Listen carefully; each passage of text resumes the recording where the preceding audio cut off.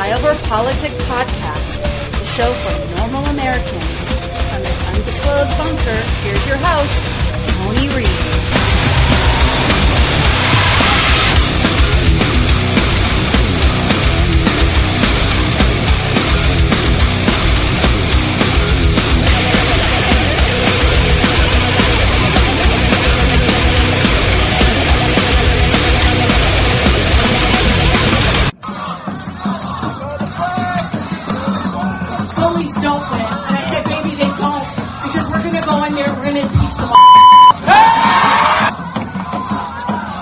Talking about women's reproductive rights when you've got a dick. I've had 2 abortions. I don't give a fuck. It's my body. Realize the biggest terror threat in this country is white men, most of them radicalized to the right. All punches are not equal morally. It's a peaceful demonstration. It really is a march. People holding signs. What's really interesting also to watch is the neighborhood and how they've come out to support what's happening here. A lot of people have been cooped up inside their homes. There you see a woman there waving. But a lot of people cooped up in their homes, and they've come to their windows in some cases to bang like pots and pans to show their support of these marchers as they go through the street marching, and you're hearing no justice, no peace now. And everyone is just together. There are people giving out water. Most of the people have been wearing masks. I saw people giving out masks, giving out water, giving out food. And, they're just continuing to march. We're now heading north through here. You see water and snacks being given out. And that's what we're seeing here. It's very peaceful. It's beautiful to see, I have to tell you, after what I witnessed last night, seeing this, really, it's a good feeling, because what went on last night was so awful, and you can tell that everyone here. Let me jump in, Shimon. Let me ask you about that. Yeah. Let me ask you about that. But I do, again, just underscoring your point. Yeah. This is a beautiful scene, and this is necessary, right? This is necessary to bring about real change. Nationwide protests against inequality are encouraging more people to have discussions not only about race, but also white privilege. Robin DiAngelo is a sociologist, and she's author of this book, White Fragility, Why It's So Hard for White People to Talk About Racism. I love this title. She joins us with the author of How to Be an Anti-Racist, CBS News contributor Ibram X. Kendi. I would like you to explain what white privilege is exactly and why white people have such a hard time seeing it, because it's so clear to most black people I know. Certainly, and thank you for having me. White privilege is the automatic, taken for granted advantage bestowed upon white people as a result of living in a society based on the premise of white as the human ideal, and that from its founding established white advantage as a matter of law, and today as a matter of policy and practice. And it doesn't matter if you agree with it, if you want it, if you even are aware of it. It's 24/7, 365. And one of the reasons why it's so hard for white people to see it, well, there are many reasons, but one is it serves us not to see it. We come to feel entitled to that advantage. We're told that we deserve it and that we earned it. And we take great umbrage when that is challenged. You write, too, Robin, in the book that kids from the age between 3 and 4 are intuitively taught that being white is better, that you are superior. I thought that was an interesting thing. Ibram, you've said that to end white privilege, you have to deal with racism first, right? Yes, yeah. And I mean, as Robin, talked about, it is critical for white people, for people in general, to stop denying their racist ideas, to stop denying the ways in which policies have benefited them, to stop denying their racism, and to realize that actually the heartbeat of racism itself is denial, and the sound of that heartbeat is, I'm not racist. I say again, in America, people don't have to protest in only the ways that Trump and his followers like. What they call peaceful means passive. Be quiet. Go home. Passive people don't find progress. Now, you have to ask, is that why Trump wants these people to be passive? To just go home, so things can stay as they are? The ones doing violence to our quest for a perfect union are those who ignore what's happening on our streets and making the symptoms more important than the illness that brought people to the streets in the first place. People are outraged with good reason. The truth is, it's not on them to make Trump or his followers feel comfortable about their distress. They should blame leaders for inequalities and shame them into doing better. See their massive numbers. See their eyes. This president may play to certain people's anger, but his goal seems to begin and end with himself. Of course, Obama was able to articulate who we are at our best. He knows it. He's educated. He's a leader, and he pushed for progress. It takes more effort to do what Trump is doing, to keep Americans apart, to make things up, to make us not like each other, to use the word peaceful as, a dog whistle to passive. Shh, come on, black people, be quiet. We like you quiet.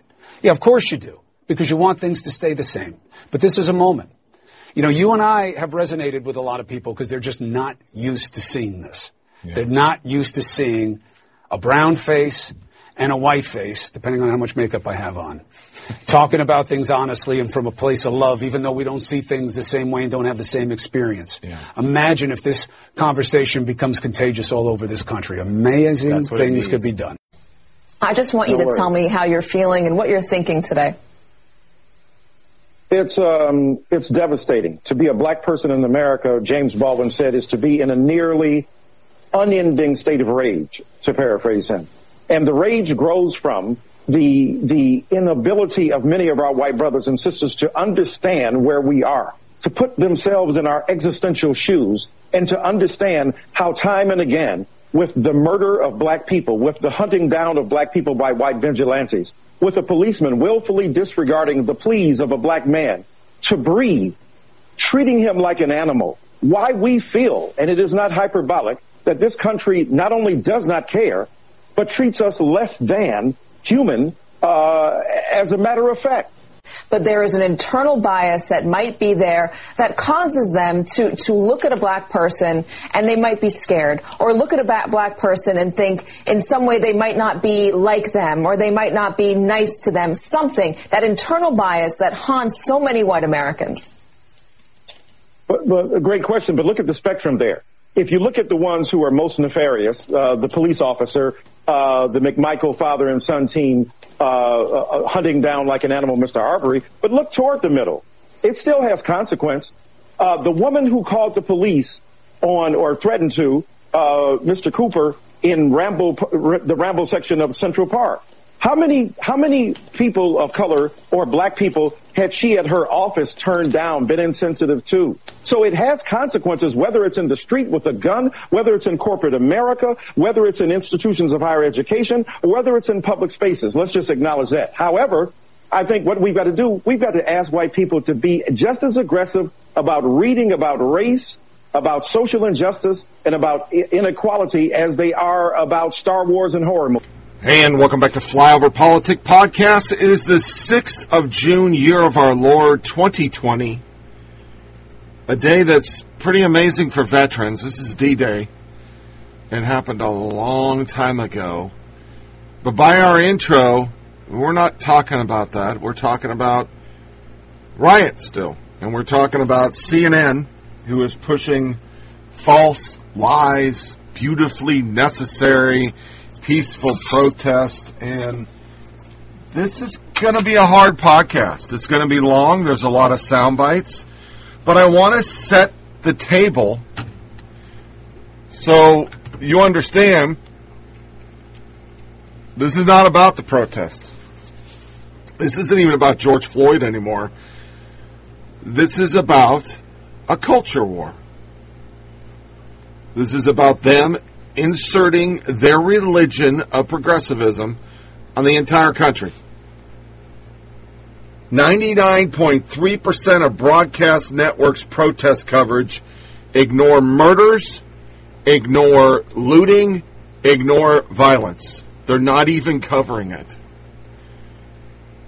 CNN, for the last 3 days of the 11 days of protest, mind you, they've already accomplished their goals. Their stated goals was to get second-degree murder and to get the rest of the cops arrested. That happened when Keith Ellison took over. Mr. Antifa took over the investigation, and now that's happened. While cities have shunned National Guards, Bowers has kicked National Guards out of hotels, but had time to plant Black Lives Matter down the street towards the White House with taxpayer money. Minneapolis is asking for $57 million because they're a war zone. But they're shunning our National Guards. They're shunning any way to stop this because they want the politics of it. But they won't show it. And we have some troubling sound bites today.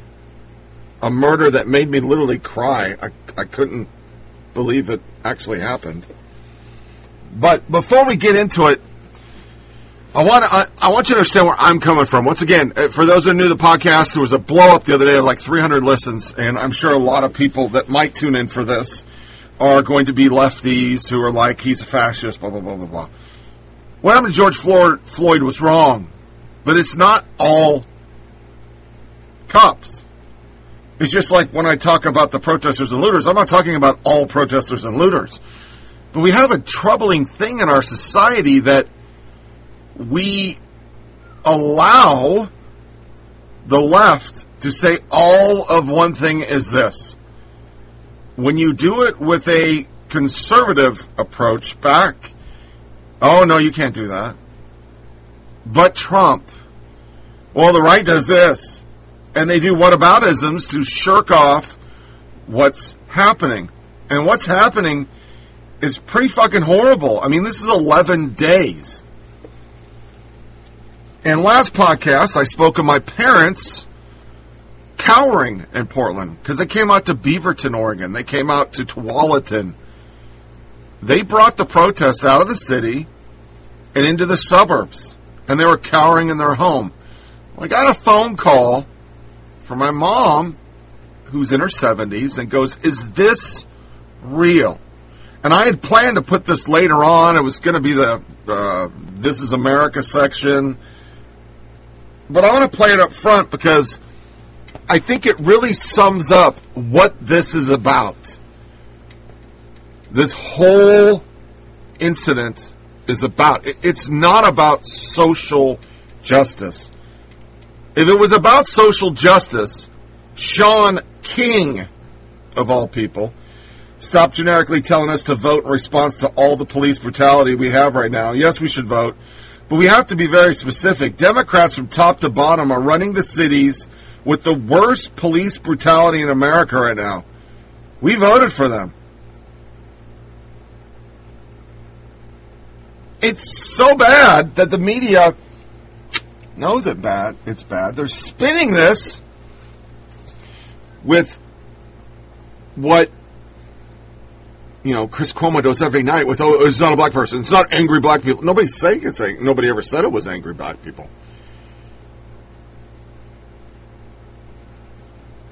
It's Antifa and BLM that's very extreme. They're extreme people. But the majority of America are not for this. Even the majority of blacks. Daily Tracker, Rasmussen reports, black likely voters approve of the job real Donald Trump is doing. Over 40%. That's never happened for a Republican president. Ever. And the media ignored it. And they doubled down. Because even black people see the video that I'm about to play that my mother came and talked to me about and said, is it real? And they're going, this has to stop. Hey, excuse me. I work for Black Lives Matter. I'm sorry. I work for Black Lives Matter. I'm sorry that I scared you. But since I work for that company, my CEO has told me to come out today and to bring you on your knees because you have white privilege. So if they see that a white person is getting on their knees, that shows solidarity for the situation. And could you just please apologize for your white privilege? Just apologize. I am. I'm trying to think of the right words to say because that's a big thing to say. It's big. Comes from. It's large in this country. I'm incredibly sorry that. You know, with this country, we have that President Donald Duck, that clown in office. You know, he's brought a lot of bigotry, and you're not a part of it, right? No, God. No. And so, you know, just. God is no longer to be here. In honor of his legacy, we're not rioting, God. We're not shaming anybody, God. We're just humbling ourselves before you. Yes, Lord. You brought the thunder and rain today, God. And so Satan takes the L today. Father, in Jesus' name, you get the victory. Father, we ask for forgiveness from our black brothers and sisters for years and years of racism, of systematic racism.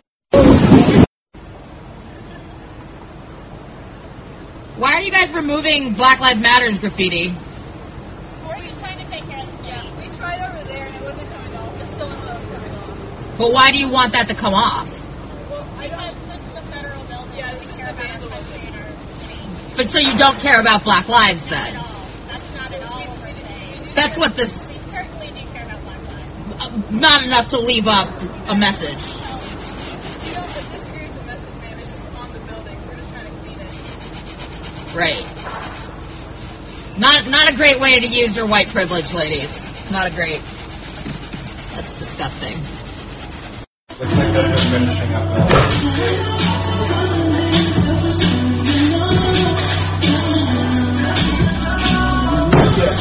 Why are you doing it?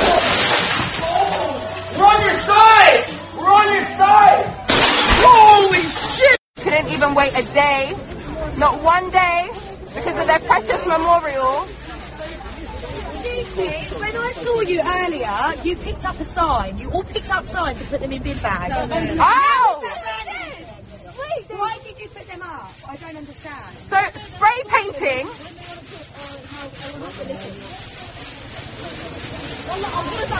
Hang on, I'm gonna get their faces in. Everybody say cheese.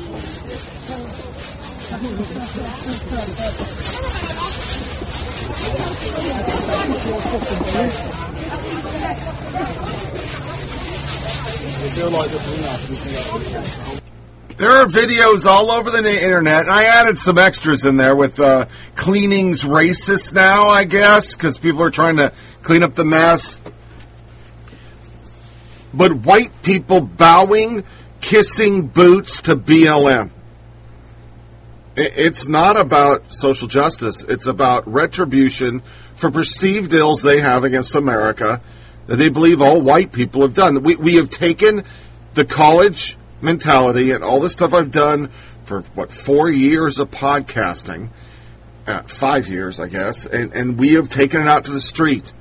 That, you know, you have your white privilege and you're a piece of shit and blah, blah, blah, blah, blah, blah, blah, blah, blah. And she says, is this real? And I go, yeah, it's real. In there, you heard a guy go, we're on your side because he's doing a thumbs up, and they throw a brick at him. Because you're not their ally. You can lick their boots. You can bow.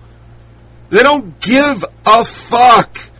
They don't want justice. They want superiority. The militant BLM and the Antifa fucks want anarchy. They don't give a fuck about the court case. They don't care about George Floyd. That isn't about. It is a reason for them to go and fuck things up. And they can put as many people they want to on CNN as, you know, we'll see in this podcast and say it's a peaceful protest. It's not. Whole cities are destroyed right now. Portland, everything's destroyed. The Lincoln Memorial is destroyed, and as we'll see in here, our media goes, oh, there's National Guard. It's the heck fucking Handmaid's Tale. That's that crying piece of shit from ABC this week. Fucking Jim Acosta got twittered because a soldier was eating breakfast on the hood of his Humvee. Because they got done.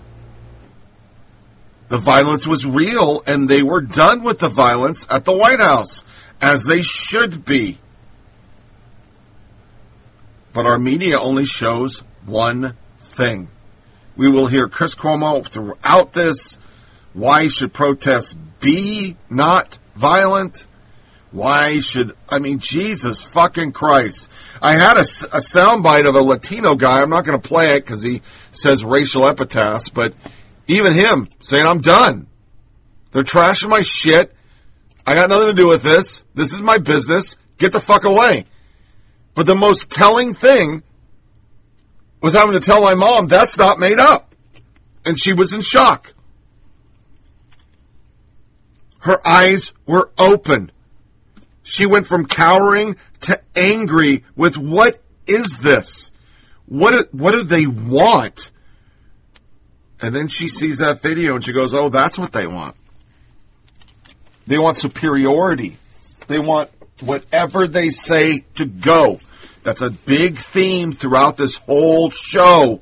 Whatever they say, you must do. For you to be an ally, you need to shut the fuck up and do what the fuck we say.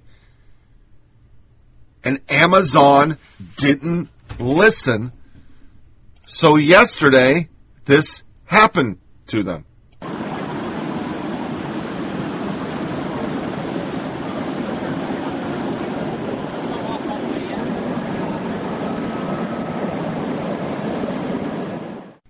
It's a California distribution warehouse burned to the ground. By the end of the day, because I logged in early on Prime Video, there was nothing for Black Lives Matter. By the end of the day, the top header was Black Lives Matter, and the top category, whether you wanted it or not, was black documentaries about how everything in America is fucking horrible. They got the message. Last night, the big push was some 75-year-old guy in Buffalo, and all the officers resigned. And then you research, what they did was wrong. They shouldn't have pushed him. But he was a professional protester. He took the fall. It was all bullshit. It was all bullshit. I would bet my life on it. It was bullshit. He actually didn't get hurt. He took the fall. And because he's old as fuck, he hit his head. But he touched the officers. He did it on purpose, and somebody was filming it. Because they need to keep it going. There is no reason for protests. So they have to keep the protests going. And how do they keep a protest going? New cases. Police brutality. And then you have Chris Cuomo on there just saying it's horrible and everybody needs to fucking be fired. And literally last night as I'm trying to go to sleep, my wife's watching this stupid shit and I don't want to watch it. He is literally talking about, this one cop, what kind of environment, it's horrible. And only once during the whole time did I hear him say anything about, well, not all cops are bad cops. But his inference was this one cop shows that the whole police force is fucked up. But we can't talk about the one protester. They have lied so much the tear gas won't stop. Neil Augustine, sources say that tear gas, and this was the clearing out, the last podcast for a speech, it was smoke. I thought it was smoke because you can tell the difference between HC smoke and CS gas as it is packed and when it burns. Yamiche Alcindor, here's what's happening outside the White House. President Trump has given his Rose Garden ally of all peaceful protests. Peaceful protests being tear gas. Steve Guest, Julian Castro, Brian Schatz, tear gas, a member of the clergy. Elizabeth Warren, Edward Wong. The actual park police came out and said, no, that's not true. And none of it took it. They still continued. And the media, as of, we just covered at the last podcast, still won't get over him going to a church. Even though Nancy's held a Bible, and everybody's held a Bible, and Reverend Al's held a Bible, they've all held Bibles. How dare he hold a Bible? Tear gas is used to clear demonstrators for a presidential photo op in front of a fire-damaged church. Tear gas used on protesters in order to clear the way for the president to walk over from the White House across the street for this photo to hold up a Bible in front of a church that had been damaged in a fire because of some of the protests, and that is a move that is getting extraordinary criticism this morning. The Episcopal Bishop of D.C. blasting the president for what she called a photo op and saying she never gave him permission to be there. The outrage is growing after U.S. Park and Secret Service police fired tear gas and rubber bullets into a crowd of peaceful demonstrators near the White House, clearing the way for the president's photo op in front of historic St. John's Episcopal Church. In a made-for-reality TV primetime moment, the president and his entourage left the White House and walked through that park where protesters had been cleared moments earlier. He went to historic St. John's Episcopal Church, which had been burned in a fire during protests a night earlier. There, the president held up a Bible for the cameras. Is that your Bible? Standing in various poses for a full minute and a half. Peaceful protesters outside the White House are tear gassed. Minutes later, President Trump poses for a photo op at a church. Once the area was clear, Mr. Trump left the White House on foot, walking to the historic St. John's Church, where he held up a Bible before cameras. Democrats and church leaders condemned the visit, accusing President Trump of acting like a dictator to stage a photo op on sacred ground. Their intent is to brainwash everyone. Every business. The NFL took a knee and bowed yesterday, saying we should have listened to that piece of shit Kaepernick. Even though it hurts their sales, even though majority of people don't want to see it, even though 58% of Americans want the riots done, they want the National Guard to use, even though 40% of fucking blacks are supporting the fucking president. The media want this. It's in our This Is America. Things got positive. They can't have that. So the brainwashing must happen.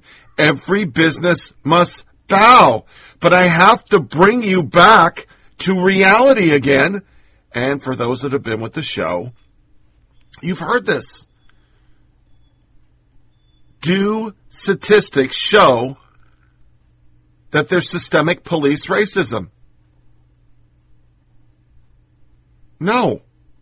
A police officer is 18.5 times more likely to be killed by a black male than an unarmed black male is to be killed by a police officer. Many have tried, all have failed to demonstrate the police are racist. Statistics don't lie. Heather McDonald. Does the truth matter? Not to groups like Black Lives Matter. That's tragic for many reasons, not the least of which is that black lives are being lost as a result. When it comes to the subject of American police, blacks, and the deadly use of force, here is what we know. A recent deadly force study by Washington State University researcher Lois James found that police officers were less likely to shoot unarmed black suspects than unarmed white or Hispanic ones in simulated threat scenarios. Harvard economics professor Roland Fryer analyzed more than 1,000 officer-involved shootings across the country. He concluded that there is zero evidence of racial bias in police shootings. In Houston, he found that blacks were 24% less likely than whites to be shot by officers, even though the suspects were armed or violent. Does the truth matter? An analysis of the Washington Post's police shooting database and of federal crime statistics reveals that fully 12% of all whites and Hispanics who die of homicide are killed by cops. By contrast, only 4% of black homicide victims are killed by cops. But isn't it a sign of bias that blacks make up 26% of police shooting victims, but only 13% of the national population? It is not, and common sense suggests why. Police shootings occur more frequently where officers confront armed or violently resisting suspects. Those suspects are disproportionately black. According to the most recent study by the Department of Justice, although blacks were only about 15% of the population in the 75 largest counties in the U.S., they were charged with 62% of all robberies, 57% of murders, and 45% of assaults. In New York City, blacks commit over 3/4 of all shootings. though they are only 23% of the city's population. Whites, by contrast, commit under 2% of all shootings in the city, though they are 34% of the population. New York's crime disparities are repeated in virtually every racially diverse city in America. The real problem facing inner-city black communities today is not the police, but criminals. In 2014, over 6,000 blacks were murdered, more than all white and Hispanic homicide victims combined. Who is killing them? Not the police and not white civilians, but other blacks. In fact, a police officer is 18.5 times more likely to be killed by a black male than an unarmed black male is to be killed by a police officer. If the police ended all use of lethal force tomorrow, it would have a negligible impact on the black death by homicide rate. In Chicago, through just the first 6.5 months of 2016, over 2,300 people were shot. That's a shooting an hour during some weekends. The vast majority of the victims were black. During the same period, the Chicago police shot 12 people, all armed and dangerous. That's 0.5% of all shootings. Does the truth matter? If it does, here's a truth worth pondering.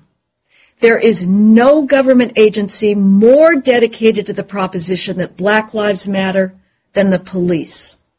The proactive policing revolution that began in the mid-1990s has dramatically brought down the inner-city murder rate and saved tens of thousands of black lives. Unfortunately, that crime decline is now in jeopardy. As I write in my book, The War on Cops, police officers are backing off of proactive policing in black neighborhoods thanks to the false narrative that police officers are infected with homicidal bias. As a result, violent crime is going up. In cities with large black populations, homicides in 2015 rose anywhere from 54% in Washington, D.C. to 90% in Cleveland. Overall, in the nation's 56 largest cities, homicides in 2015 rose 17%, a nearly unprecedented one-year spike. Many law-abiding residents of high-crime areas beg the police to maintain order, precisely the type of policing that the ACLU, progressive politicians, and the Obama Justice Department denounce as racist. This is tragic because when the police refrain from proactive policing, black lives are lost. Lost because of a myth. The best research and data reach this conclusion. There is no evidence that police are killing blacks just because they're black. You now have the truth. Does it matter? I'm Heather McDonald of the Manhattan Institute for Prager University. The fact of the matter is, every time one of these studies come out, they disregard them and they bury them because it's a narrative. It isn't about facts. It's never been about facts. Gun violence has never been about facts. Shootings, Everytown, Planned Parenthood, fucking climate change. Anything the left gnashes their teeth about and gets all fired up about is never based on facts. Ever. It's emotion. It's whether you're part of the cabal or not. Planned Parenthood, who kills more black people than black-on-black violence, or the police ever could, or the KKK ever did, millions of black babies can tweet this. We're devastated, grieving, and outraged by violence against black lives. We must continue to demand accountability, justice, and an end to the inequity that continues to define every moment of life for black America from the racist institution that uphold white supremacy. How can they even write that? They put their body shops, as I call them, in black communities and kill black babies. Their founder, Margaret Sanger, was part of the KKK and briefed them and was a fucking eugenicist. She didn't believe blacks should reproduce. The media and the left have been able to twist that so that when Hillary got the Margaret Sanger Award, that means she's a great feminist. It gave her street cred. Journos have compared the June 1st D.C. protest to Pearl Harbor, because this is how they do it. Brainwashing. Facts don't matter. You can play over and over and over and over and over and over statistical analysis that it's not true, that 385 blacks or whites were killed in 2019 by cops, 19 of them unarmed, and 235 blacks were killed by cops, 9 unarmed, and you can play it ad nauseum, but we're going to do headlines like this. A white bar owner in Omaha shot and killed a black protester.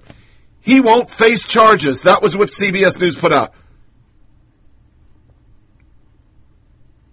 They attacked him. He defended himself. But that's not what they're going to put out there. They worded it and put the headline because they're scared. We're going to get to the New York Times in this podcast, and for the 50th time, they changed the headline because of the mob, and they removed an op-ed that 58% of America believes in. Because of the mob. Everybody's scared of the mob. Go back to Amazon. I started the show weird because I wanted to prep it and go back to it. Amazon got it burned the fuck down. Man, they got religion, man. BLM on their landing. We are going to push propaganda down people's necks. But surprisingly, Amazon, Apple, Google, Twitter, CNN, MSDNC, ABC, NBC, CBS, PBS. Only Fox covered this video, and it's shocking.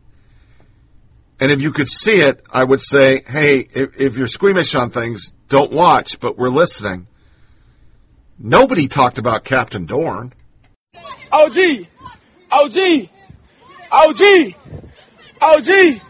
OG, come on, stay with me, OG. OG, stay with me. Stay with me, OG. Stay with me, OG. Come on, OG. Come on, OG. Come on, OG, stay with me. Come on, OG. Come on, OG. Come on, OG, stay with me. Come on, OG. Come on, OG. Come on, OG. Come on, OG. Damn, man, over some TVs, cuz. Over some TVs, man. For real. That's somebody's granddaddy, cuz. Man, fuck you, nigga. What y'all trying to do? Fuck you talking about? Y'all kill this man over some TVs, cuz. Over some TVs, cuz. You hear me? That shit we could get, cuz. Over some TVs, cuz. Stop playing, man. OG, come on, OG. Come on, OG. Come on, this somebody's granddaddy, cuz. Over some TVs. Call him, cuz. Over some TVs, cuz. Come on, cuz. Come on, man. We better than this, cuz. Over a TV, cuz. Over TV, pop them, cuz. He gone, bro. He gone, bro. Over some TVs, cuz. OG, man, rest in peace, bro. It's nothing but love, bro. You good, bro. It's okay, bro. Just relax, bro. Relax, bro. Relax, bro. Over some TV, you was doing the right thing. You was doing the right thing. He was trying to protect it, but at the same time, it's the wrong. It's too much going on for that, OG. Come on, OG. We better than that, OG. I think he do work here, man. He work here, man. Over some fucking TVs, man. Over some TV. He lost his life over some TVs, cuz.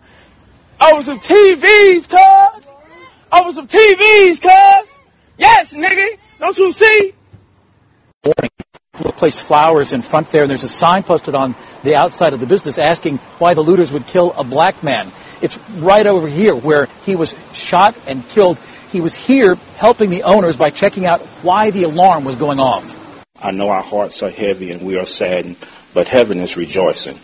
Heaven has one of their soldiers, one of their true policemen, and they have called them on home. That's David Dorn, the second from the right. He served 5 years as the Moline Acres police chief after retiring following 38 years with the St. Louis Police Department. In his retirement, he helped the owners of Lee's Pawn and Jewelry by checking on the business when the alarm went off, and is believed to have been shot when he confronted looters early in the morning. And so when I saw that pawn shop, I thought about him immediately because I knew he had a key and that he would respond when they had alarm activations. St. Louis Police Chief John Hayden spoke about Dorn at a press conference this morning. During a looting process, David Dorn was exercising law enforcement training that he learned here. And so in his honor, we are wearing our mourning bands. Dorn was a well-respected captain at the St. Louis Police Department. His voice stood out when he spoke on the radio after pulling over a speeder. We knew when we heard his voice, he had that high-pitched voice, but he definitely handled his own car stop. He was just a great leader, definitely. Pastor Marquello Frutel is a former St. Louis police officer. He saw the streaming video posted online of someone who had been shot outside the pawn shop. He says he was horrified when he learned later it was Dorn. It was sad. I was saddened by it. Many of the officers I used to work with called, and it was just sad for me, and just knowing that he had to go out like that. Pastor Futrell says in the video, Dorn is holding up his phone as if to ask somebody to call 911. If anybody did, help did not arrive in time. Now, Dorn's wife is a sergeant still working at the St. Louis Police Department, and we've learned from Crime Stoppers that they're offering up to a $10,000 reward in this case. Live in North St. Louis, Russell Kinsall, News 4. He retired from the police force, was a chief of police for a very small town, and he was helping a buddy in his pawn shop during these riots. And they shot and killed him over a TV, and he's an African-American. Does his black life not matter? Last night, Fox News showed a black PLM member, and no, it doesn't. Black cops are pieces of shit, she was saying. And he was murdered. It was on TV. It was live streamed. Laying on the ground, taking his last breath. And nobody will show it. Because we're in propaganda mode. We don't put out facts. We don't show the violence. We don't show what's happened to Portland. We don't show. I said it last podcast. They accidentally showed on CNN Philadelphia. They never went back again because there were explosions because they were blowing up ATMs to steal the money. New York City is destroyed. Minneapolis destroyed. Philadelphia fucked up. DC fucked up. Portland fucked up. Anaheim fucked up. There's videos all over the place. And the problem that gets me so angry is that all these little fucking twats that are on your TV, why do you think Cuomo's saying, well, it's not a bunch of angry black men? They go to Twitter. They're reading. They see all these videos. They don't show them. They've yet to show any of the violence. They were ordered to make it look like it's the police so we could keep this going.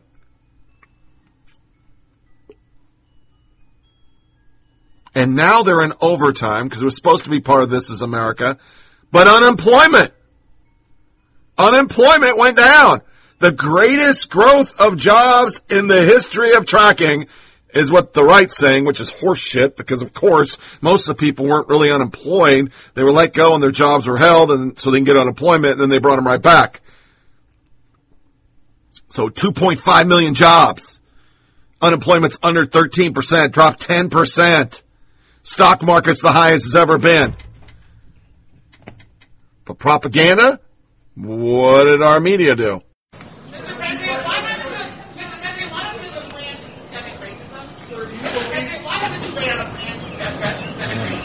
I'd like to sign this bill. This is a very different thing. And by the way, what's happened to our country and what you now see, it's been happening, is the greatest thing that can happen for race relations, for the African American community, for the Asian American, for the Hispanic American community, for women, for everything. What's your plan? Because our country is so strong, and that's what my plan is. We're going to have the strongest economy in the world. We almost are there now. We had the strongest economy anywhere in the world, and now we're going to have an economy that's even stronger. Sir, how would a better economy? I'd like to sign. Yeah, just to follow up, how would a better economy have protected George Floyd? Sure, I'll ask after. Will you take questions after, sir? Black unemployment went up by 0.1%. Asian Americans unemployment went up by 0.5%. How is that a victory? You are something. How is that a victory? Now understand, these are the same people who spent all their time saying there is no way in hell jobs weren't going to be under 20%, that the economy was over.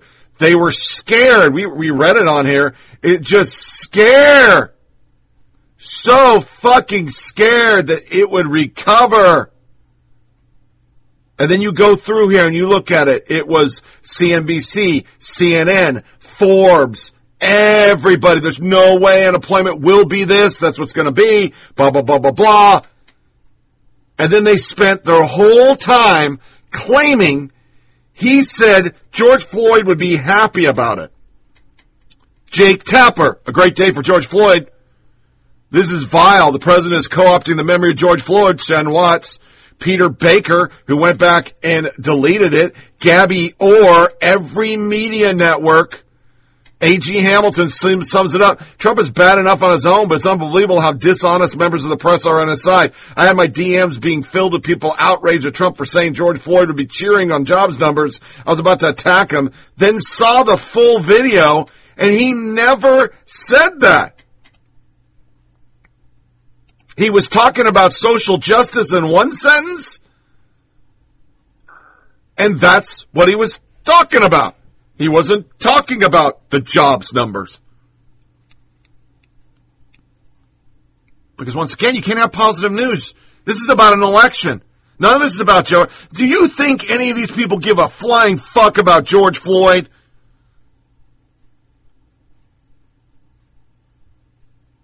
But we don't even talk about what his background was. We don't talk about the fentanyl. We don't talk about... I mean, the best we've gotten for some information was this about George Floyd. And I'm not attacking the dead man. I'm just saying, this is what we got. And this sounds just like Michael Brown shit. I say again, in America, people don't have to protest in only the ways that Trump and his followers like. What they call peaceful means passive. Be quiet. Go home. Passive people don't find progress. Now, you have to ask, is that why Trump wants these people to be passive? To just go home, so things can stay as they are. The ones doing violence to our quest for a perfect union are those who ignore what's happening on our streets and making the symptoms more important than the illness that brought people to the streets in the first place. People are outraged with good reason. The truth is, it's not on them to make Trump or his followers feel comfortable about their distress. They should blame leaders for inequalities and shame them into doing better. See their massive numbers. See their eyes. This president may play to certain people's anger, but his goal seems to begin and end with himself. Of course, Obama was able to articulate who we are at our best. He knows it. He's educated. He's a leader, and he pushed for progress.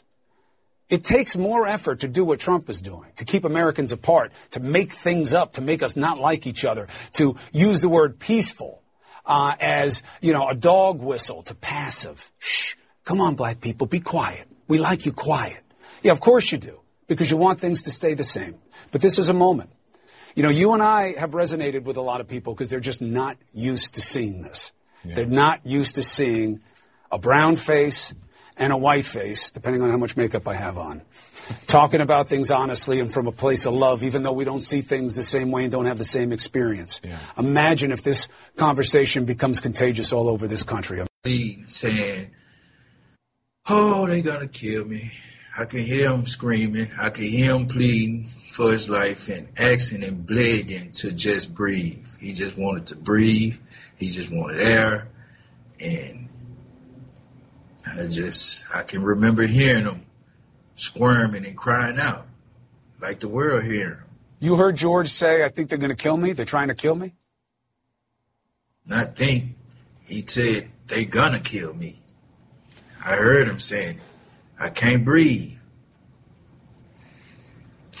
If you can, Counselor Maurice, will you do me a favor? Let me take a commercial. I don't want your only perspective on George to be how he died. I want to hear about why you loved him, why he was your friend, and what you know about him that people need to know about him to understand why your telling of the story and people who know him about how he would have been with the police is something they should listen to And I understand. So I'll take a quick break, I promise. I don't want to drag this out for you. I know you don't want to talk about this. I know it's hard, and I appreciate it. But people need to understand who he was. We got so much bias and stuff to strip away for people so they can just see it for what it was. So, Counselor, are we good with that?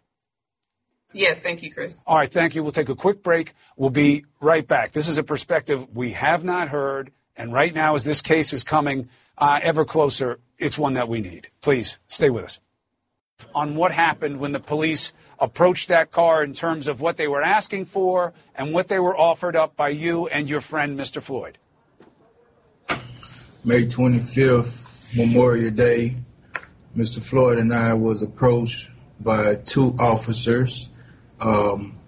One had took the side of my car door and asked for my ID, which later I heard a loud distraction of a sound coming from Mr. Floyd's direction of another officer sounding like he was trying to break the window of Floyd's side, of the driver's side of his SUV truck.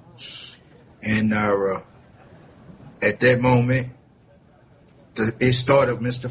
Floyd, myself, and maybe even the partner of the officer, because he then ran from my side to the other side of the vehicle after his partner was on my brother's side, I believe, using a use of force.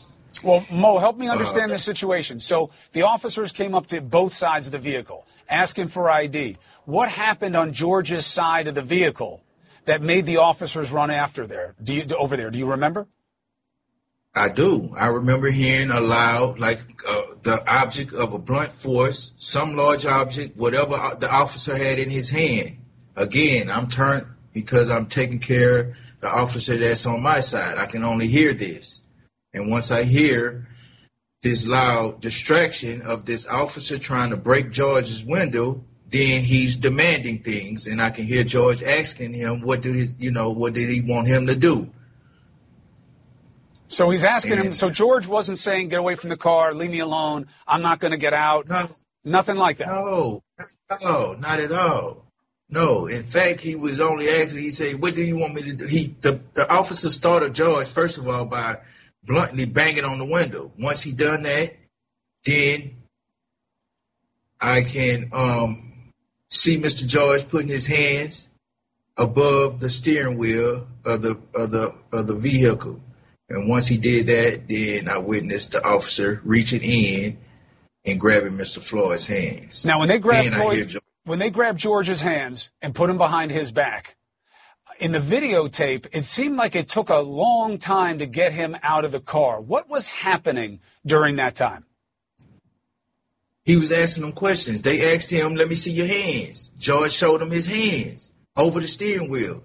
And when he did that, the officer reached in and grabbed his hands. Now, keep in mind, he did start him by, like, he was trying to break the window. Open the door, he demanded.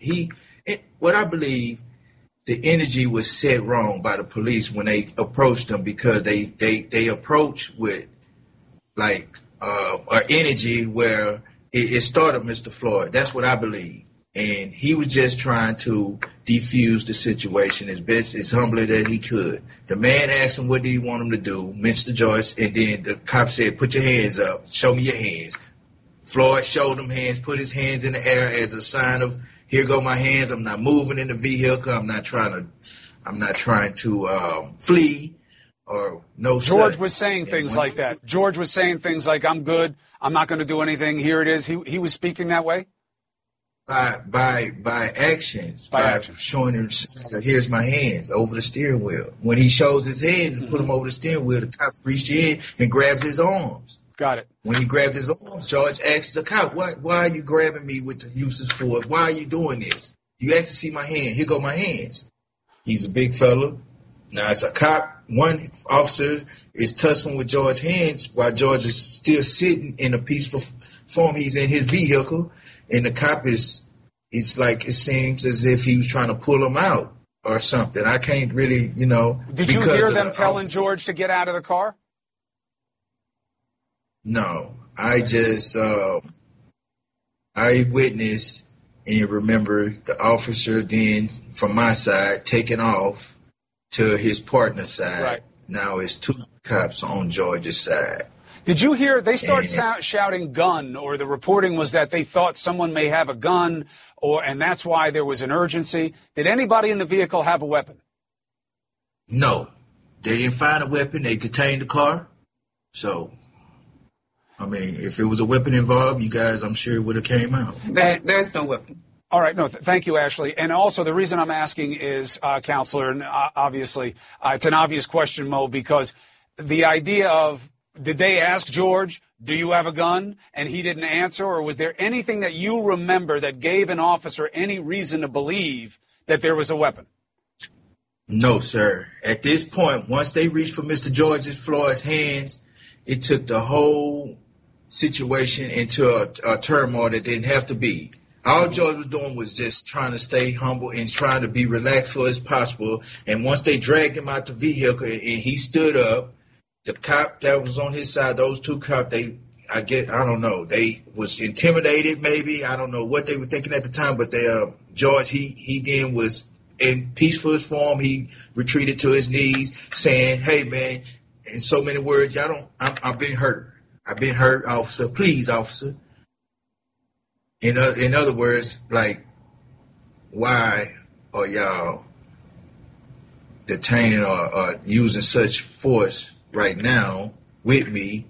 I mean, here I am. So we don't see George. We don't see George fighting in the video. We see the officers taking him out. It's a little bit of a tussle in the car to get him out. That's why I'm asking you those questions, how it went. Then we see him sitting on the ground by the store where you guys were. And there's time passing, and they're talking. What was that about? Do you remember? They had me detained at that time on the other side, as you said. I could see and witness across the street and hearing him talking. And I witnessed other cops still down and to me, I can see him taunting them. Chris, are you talking about before they crossed the street? Yeah. Counselor, remember how, like in the video, I don't know how much of it you've digested at this point, but one of the questions here, Counselor, is why it took so long. You know what I mean? Whatever they were doing in the store, whatever they felt the call was about and what the stop was about, the job is to arrest these guys if they think they have probable cause and take them away. But this took such a long time that has never made sense. And that's why I'm asking this way, Counselor. So if you can help me along with it, that's great. But, Mo, my point is they could have, once they pulled him out of the car, they could have put you in a cruiser and taken you away if they thought they had probable cause for arrest. But they didn't. Correct. That's right. They corralled me, and then they was only focused on George, Mr. George, which he was doing a peaceful protest. He was in his humblest form. He's on the ground. And Chris, from what Mr. Hall has told me from the beginning, this, as he set the stage, Mr. Floyd was shocked by this when they came to his car. So he was trying to gather what was happening. He was trying to figure out what was going on. What did they want? He continued to tell them that he was not resisting, doing what they wanted him to do, and trying to figure out what it was about. You saw within seconds, really, of approaching the car, they put him in handcuffs, and then led him across. Right. My client will tell you, he said, I've been hurt before. Please, what is this about? Right. So, Counselor, we're showing right now, just so you understand, we're showing like kind of 3 moments in, okay? You have, let's look at moment 1, they approach the vehicle. Moment 2, they have George Floyd up against the wall. He's sitting on the ground against the wall, which I believe is part of the store where they were. Your client was on the other side of the street. That's right. And why did they sit him down there, Mo? And what were they asking him? What was the point of having him on the ground and talking to him there? Do you remember? I do not. Only thing I can remember, I thought that they were still fighting and tussling with him. The only reason he was on the ground. Yeah, but he was sitting there, and then they pick him up and they start taking him to an SUV, and he falls on the ground. They then kind of half have him, and then he's back on the ground again. What were you seeing there? What was going on? I witnessed them at this point that you're speaking of. He's very well handcuffed. When they have put him in the cruiser car, then they pulls him back out. Yeah.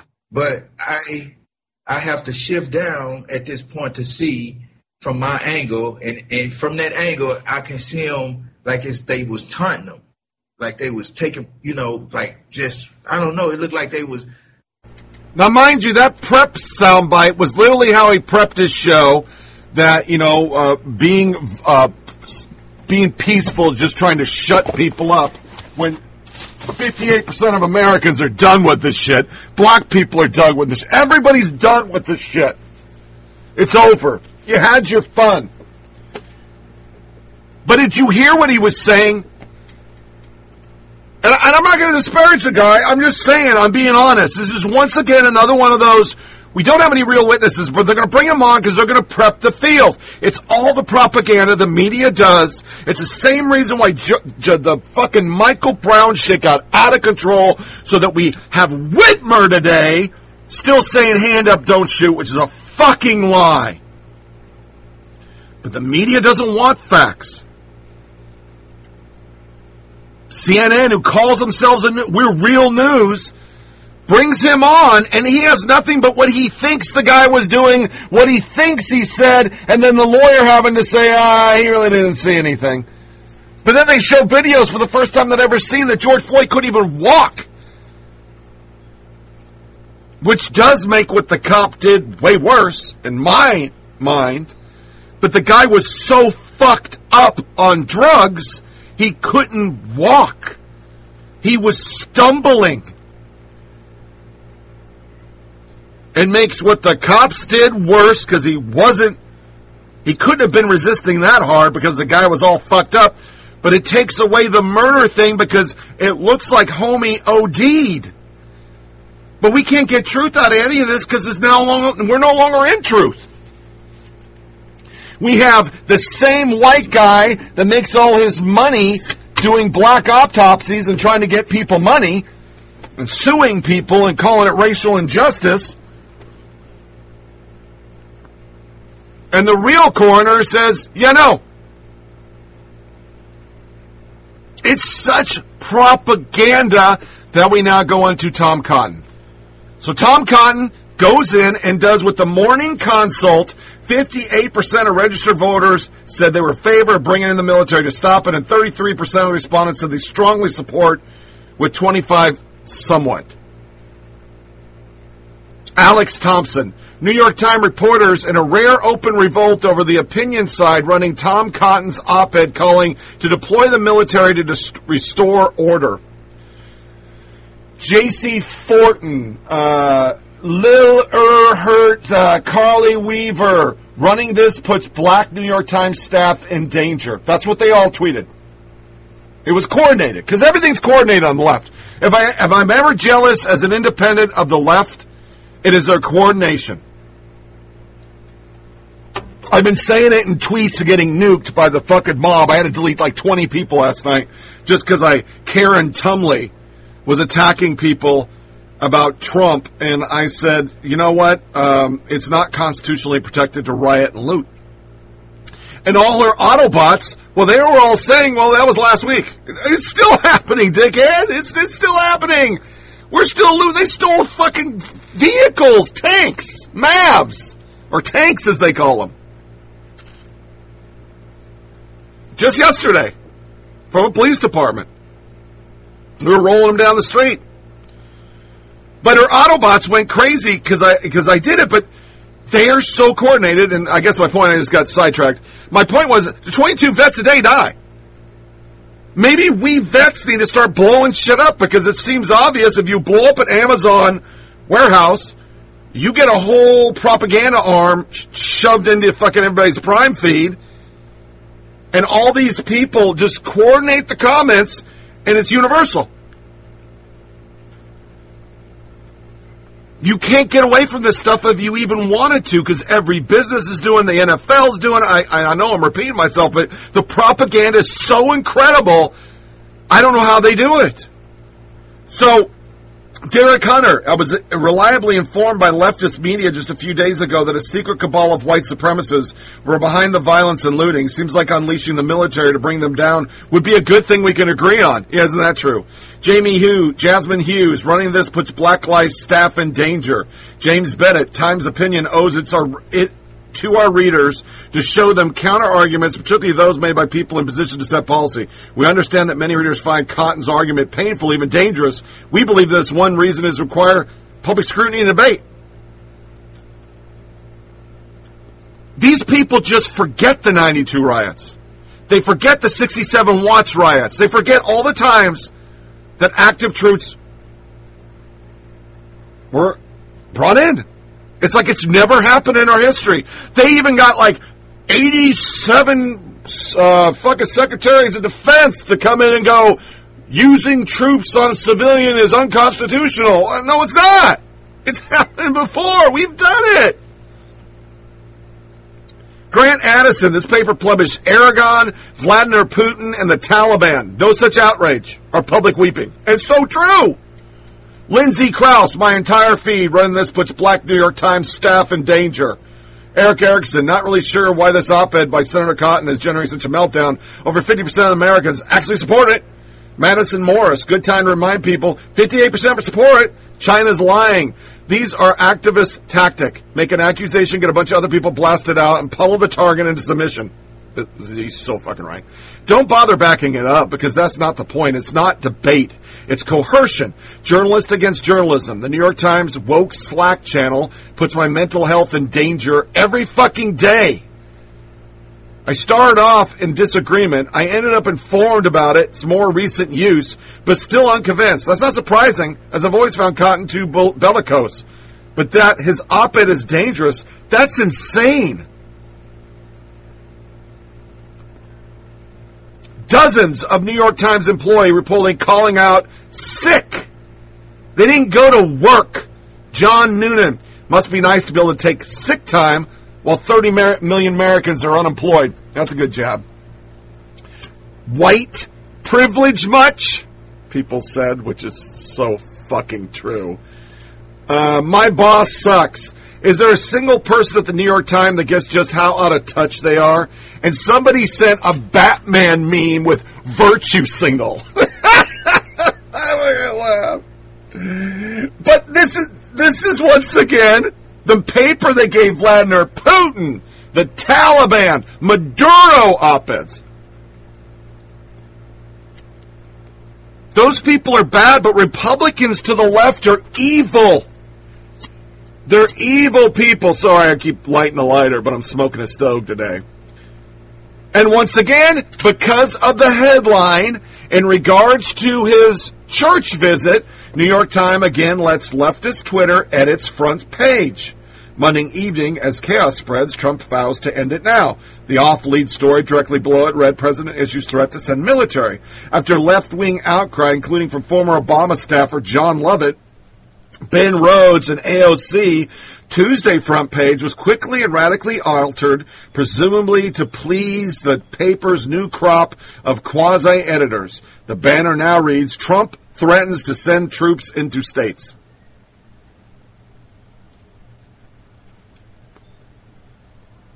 What kind of paper lets its readers edit it? So by the end of the day, and the woke scolds were just like Antifa, they burned down the New York Times warehouse. Times spokesman send mea culpa. We've examined the piece and the process leading up to its publication. The review made clear that a rushed editorial process led to the publication of an op-ed that did not meet our standards. As a result, we're planning to examine both short-term and long-term changes to include expanding our fact-checking operation. Ben Shapiro. The New York Times wants to avoid all mistakes, opinions, and facts. It should just shut its doors entirely. Problem solved. All the woke staffers can then find jobs with less obviously evil organization.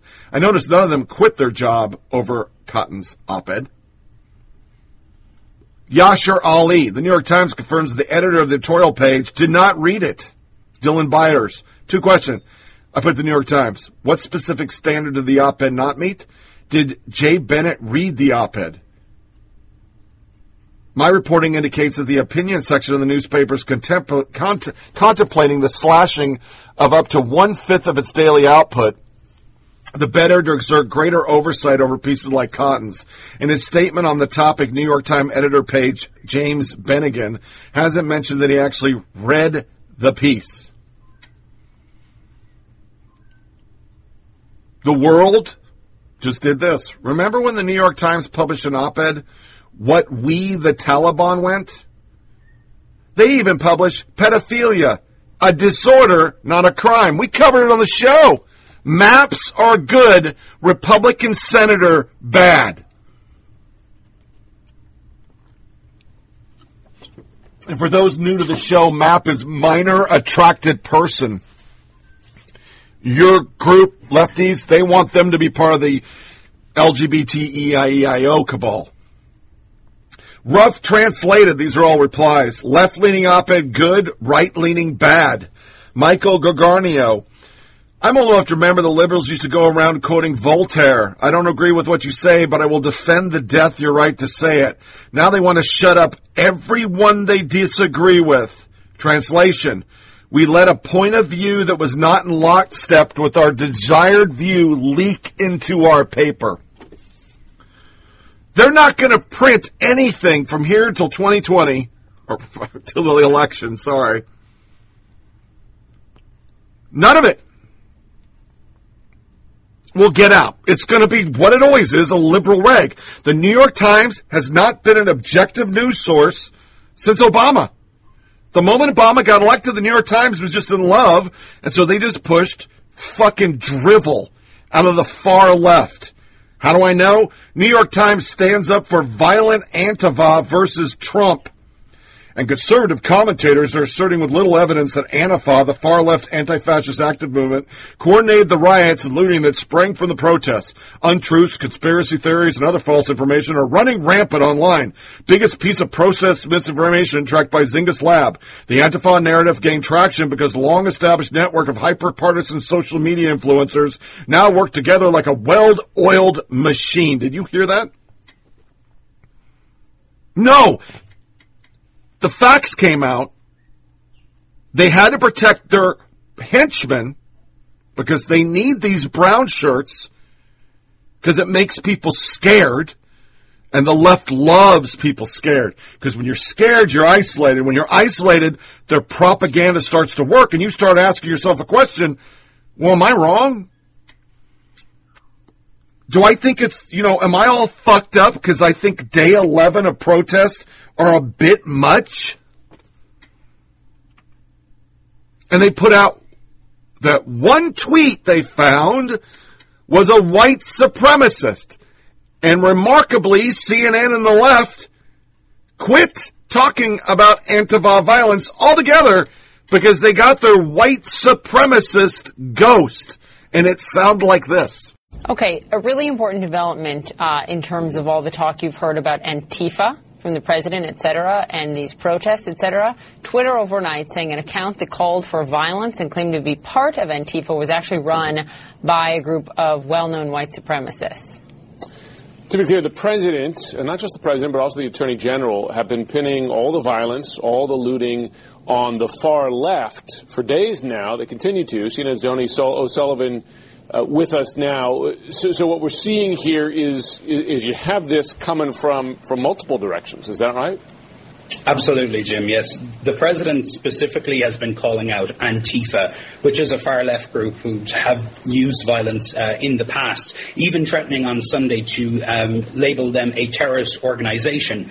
So with that in mind, a tweet began circulating on Sunday, and I think we can bring it up on screen, that claimed to be from Antifa. The tweet read, "Alert, tonight's the night, comrades. Tonight we say, F the city and we move into residential areas, the white hoods, and we take what's ours." Now, Twitter now tells us that was not actually run by left-wing activists. It was run by white nationalists. Now, it's important to say that, this doesn't mean that Antifa is doing nothing here, but what this does confirm is suspicions that right-wingers are posing online as Antifa to inflame tensions. Oh, looks like we just lost Tony there.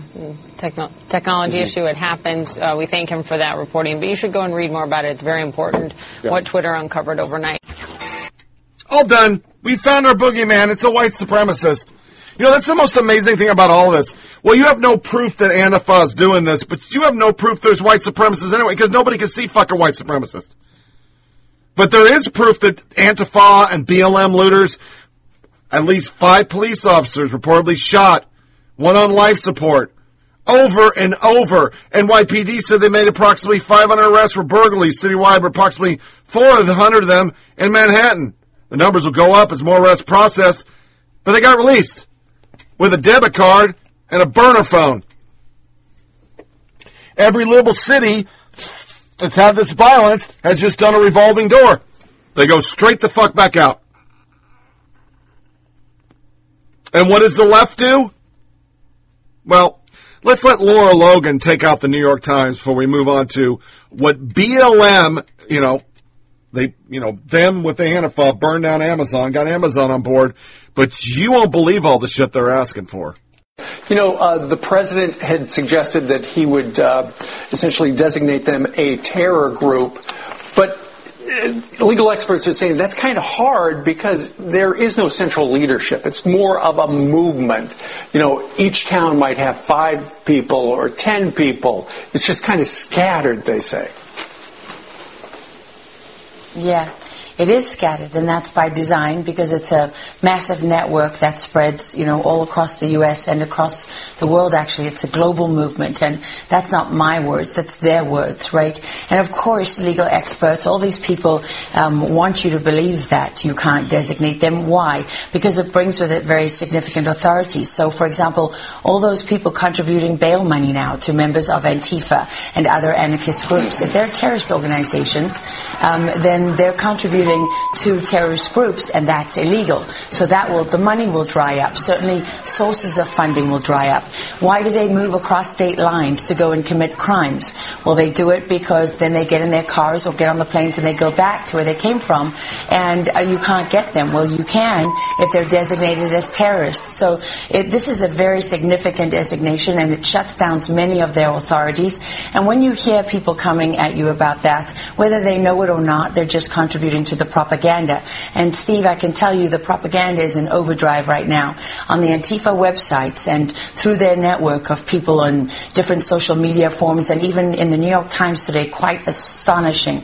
They're literally collecting data and dismissing all of this. What you're seeing in front of your eyes, they're saying is a conspiracy theory. I mean, they've used conspiracy theory. That's an information warfare term that's meant to shut down any conversation and to silence and to intimidate and to get us to self-censor because we don't want to be accused of being crazy right-wing conspiracy theorists. They want us to believe we're divided. They want it to be about Republican, Democrat, but it's not. And every single thing you're seeing is to incite a response, to incite white people, for example, to take up their guns and say, I'm going to defend my homes, and to incite the police to act, to incite the National Guard soldier to pull the trigger and give them exactly what they want, which is an excuse to get rid of this president, to get rid of this administration, and ultimately, liberation begins where America dies. That's what they want. That's in their words. It's not a conspiracy theory. The New York Times should be ashamed of itself for printing such blatant propaganda. Go to their websites. Either you didn't do your job or you're on someone else's team, but you're not serving the Constitution of the United States, because that document is ultimately what it's all about. That's what stands between America now, today, as Americans have known it all their lives, and this world, where America has to die in order for their world to exist. When this still first, broke out, I literally researched them. We went to their websites and we did snippets from their websites for weeks on this show, and what they were really asking for. It was right after they got validated by CNN and Chuck Todd. They were good people, because not all punches are the same morally. And then all you found was, well, we talked to Antifa. They're anti-fascists.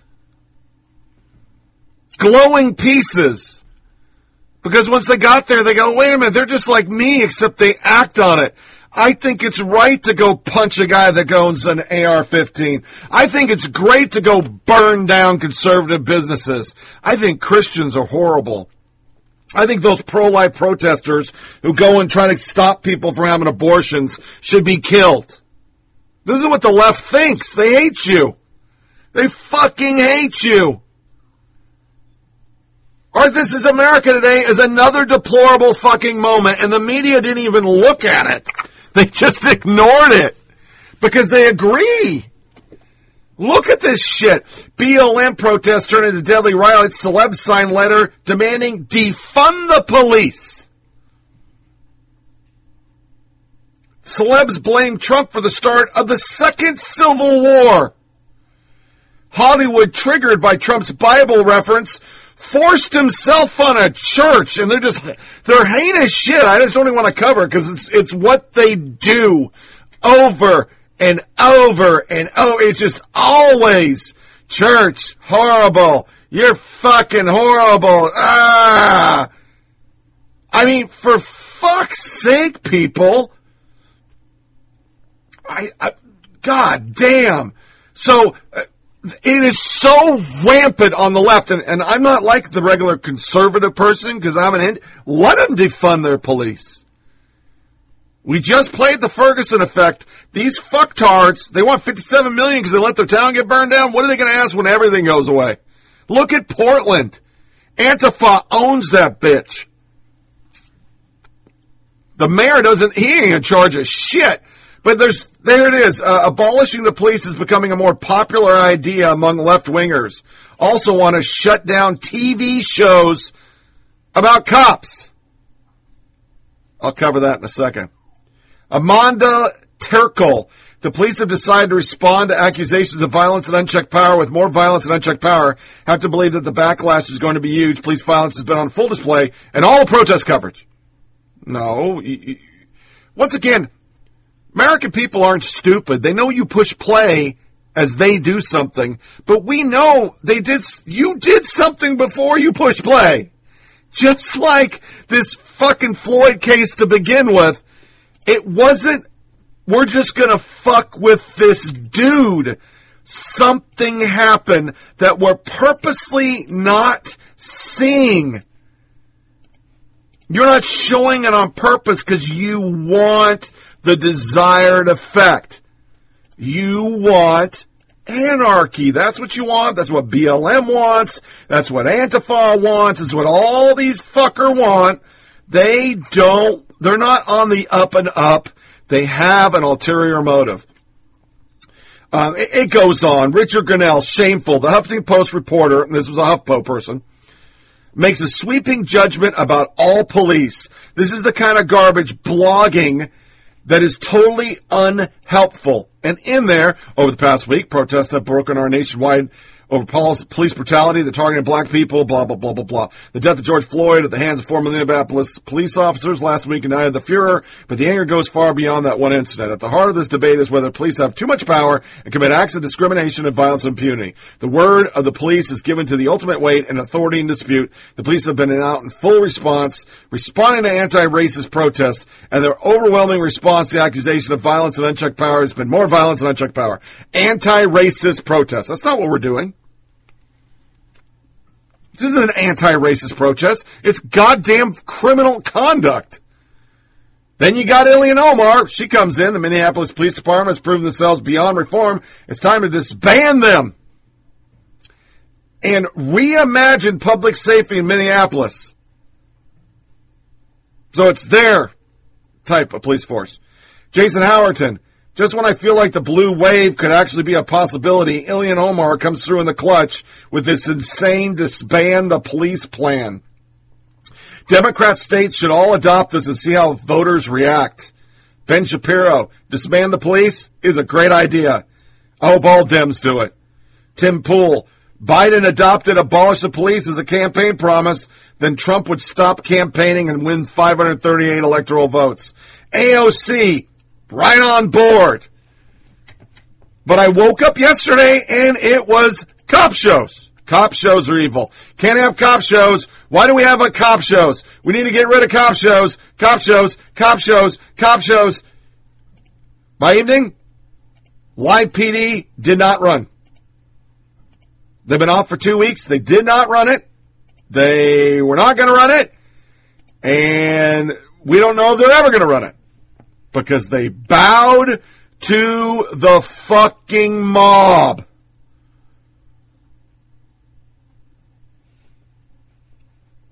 That's not what America wants. None of this is what America wants. It's what the small percentage of fucking extremists wants. But when you're killing people and burning shit, people get scared. Black Lives Matter issue demands urge crowd to disrupt white capitalism. Over the weekend. Gun sales surge 80%.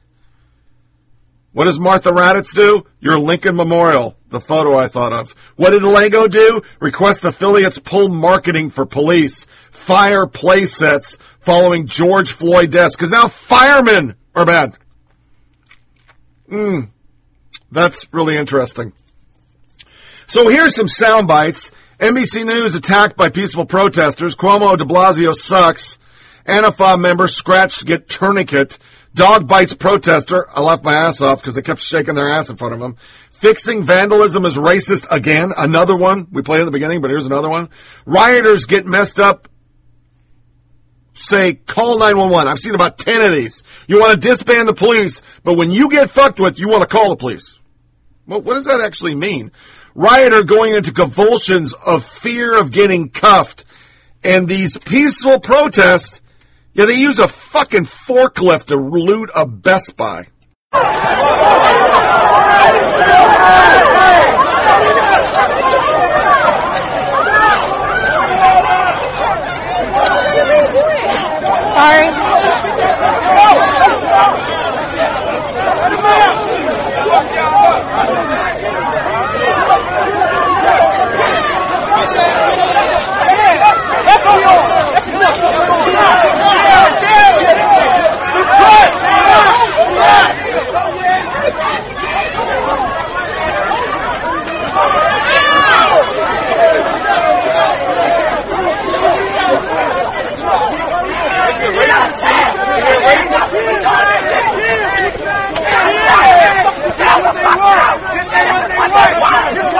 My option as governor, we have the National Guard.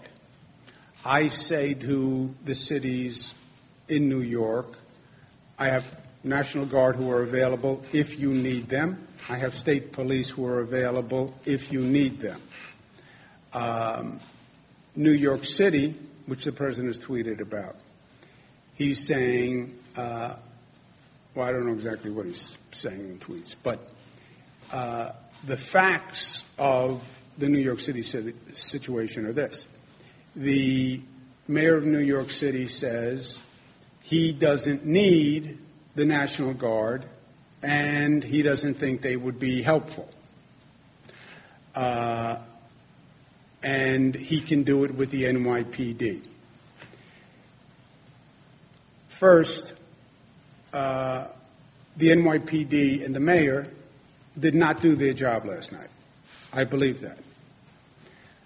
Second, you have 38,000 NYPD people. It is the largest police department in the United States of America. Use 38,000 people and protect property. Use the police, protect property and people. Look at the videos. It was a disgrace. I believe that. I believe the mayor underestimates the scope of the problem. I think he underestimates the duration of the problem. And I don't think they've used enough police to address the situation, because it's inarguable, but that it was not addressed last night, right? So, facts, okay? This is a glass of water. This is not a glass of milk. It's a fact. There's still facts in life. What happened in New York City was inexcusable. Well, the governor should use the National Guard in New York City. I've offered the National Guard. The mayor has said he can handle it with the NYPD. My option is to displace the mayor of New York City and bring in the National Guard as the governor in a state of emergency and basically take over. You would have to take over the mayor's job. You'd have to displace the mayor, right? A, I don't think we're at that point. B, that would be such a chaotic situation in the midst of an already chaotic situation. I don't think that makes any sense. Miguel Marquez, who's live for us in St. Paul, Minnesota. And Miguel, you're at a protest at the state Capitol building. Tell us more. We were here last night. There were about 200 or 300 protesters, and I got to tell you, we're in a 5 minutes of silence right now. I'm going to show you.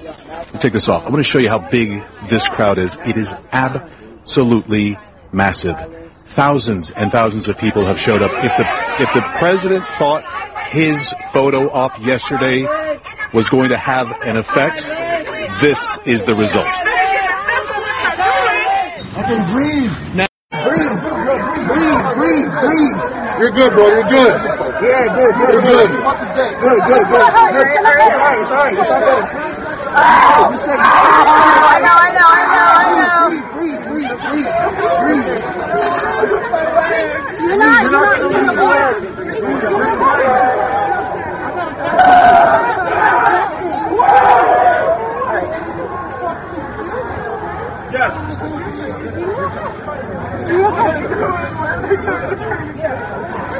We just don't want you to bleed. We just don't want you to bleed, okay? You're good. You're good. You're fine.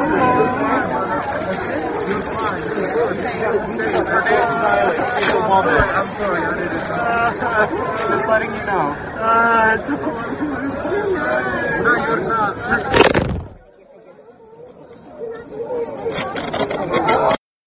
Justice, no peace! Fuck the police! No peace! Damn! Police! What's she doing? The dog tried to attack her. Fuck the police! Fuck the police! Oh, yeah.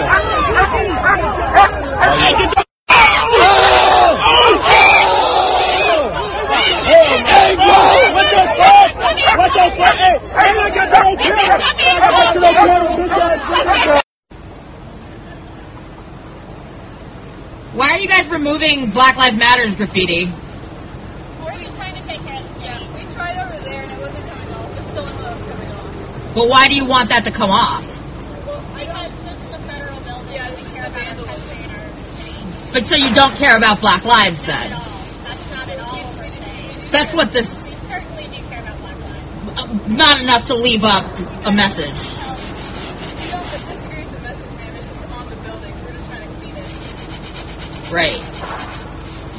Not a great way to use your white privilege, ladies. Not a great... That's disgusting.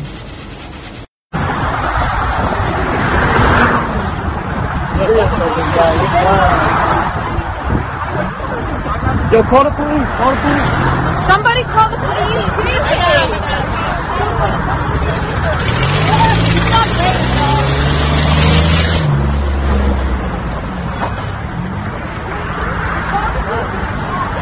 Want to throw shit in my car? Yeah, run! You want to throw shit in my car? You want to throw shit in my car?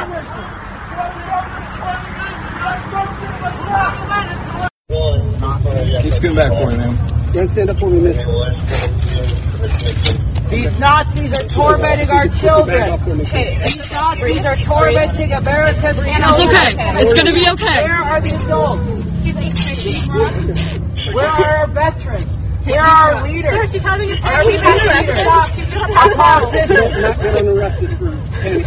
What are they doing right now? Well, Kate and fascists brutalize our kids. They aren't letting this young woman have her dialysis. She's my sister. I need to calm her down. She's having a panic attack. Excuse me, sir. This young woman have her dialysis. Sir. These fascist kids are putting the lives of children at risk.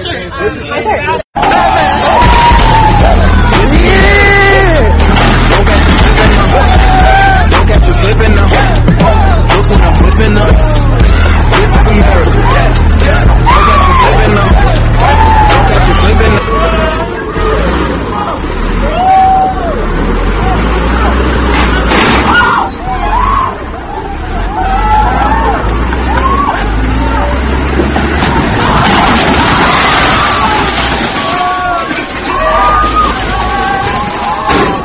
To show how much the propaganda is, I mean, it's just next level shit. We're in the COVID. States that have backed off and they're not having protests have already gone back to lockdown status. There was a report, 19,000 new cases of COVID in Minneapolis or Minnesota. I don't think that was true. It's probably like 1,900. But there's cases everywhere. The National Guard got it, everything. So what do? Well, we're caught in the lie that we said lockdown protests are a bunch of grandma-killing racist white supremacists. So we start prepping for after the protests. Because remember, just the big cities are still protesting. Mark D. Levine. He's that piece of shit councilman. Let's be clear about something. If there's a spike in coronavirus cases the next 2 weeks, don't blame the protest. Blame racism. And let's remember that police are increasing COVID risks by using tear gas, hurting demonstrators in tight spaces, and putting them in jails. Now, he knows that's a lie because they're letting them walk through New York City. He knows that's a lie because they don't go to jail, you revolving door, because they're black. If they're black, they don't get arraigned. If you're white, you get arraigned in New York City. If you're poor, you don't get charged with anything. You just walk out the goddamn door. That's what they're doing. We report it. I'm not making it up. This isn't Alex Jones. I'm not a white supremacist. That's the fact, Jack. Amanda Mole, I'm sorry, by 8 p.m. is an absolutely insane curfew for a city in which much of the population famously does not even eat dinner until 9. She was one of the biggest Your Grandma killers. That's a journalist. NPR brings in a bunch of scientists. I just did air quotes. These are the same people that did the climate change stuff, that we're all going to die in 8 months, 8 years, next year. We didn't have ice in 2014. It was global warming, then cooling, then climate change. Yeah, these people. Dozens of public health and disease experts have signed a letter supporting protests because white supremacy is a lethal public health issue.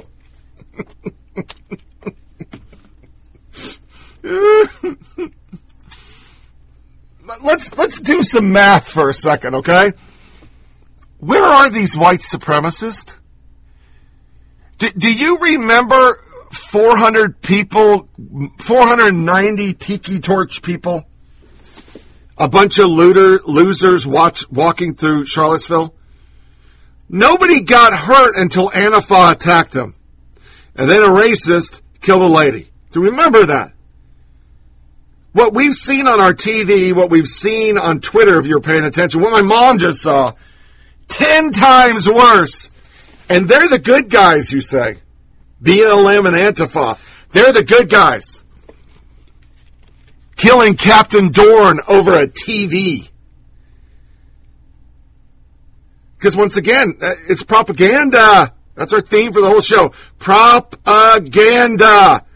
NPR, dozens of public health and disease experts have signed an open letter. White supremacy is a lethal public health issue that predates and contributes to COVID-19. Because we're still playing that, it's white supremacists that are making black people go to protest and get COVID.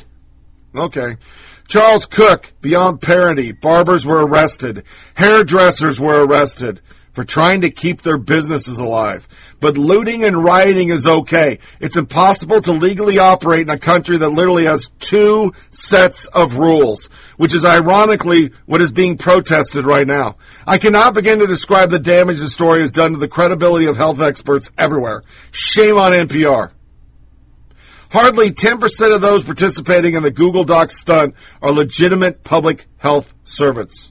Ben Shapiro. So the greatest economic downturn in American history with all its obvious health costs wasn't enough of a rationale to end locking down. But protesting police brutality sounds super science-y. Article. Dear April Ryan, are you passing out your coronavirus treatment waivers? Because remember, this is what she said. Should a stay-at-home protester endangers Americans by not following CDC guidelines about physical distancing be required to sign a waiver refusing medical attention at a hospital? Remember, they said you should not even fucking get a ventilator. New York Times, new study suggests widespread use of tear gas could intensify COVID-19 pandemic. It's propaganda. They spun it up because they knew eventually these riots are going to stop, and then they're going to get hit with their hypocrisy. So what do? We make more propaganda. We're the media. Sajaya Drake, the D.C. liberals never disappoint. These tweets are like a day apart. Adam Parthamakan, a bunch of selfish assholes in Arlington, Virginia this evening. Adam Parthamakan. Big crowd today outside the White House. And Drew Holden said, fuck it. I'm going to bring all these motherfuckers to light. Because it's gaslighting.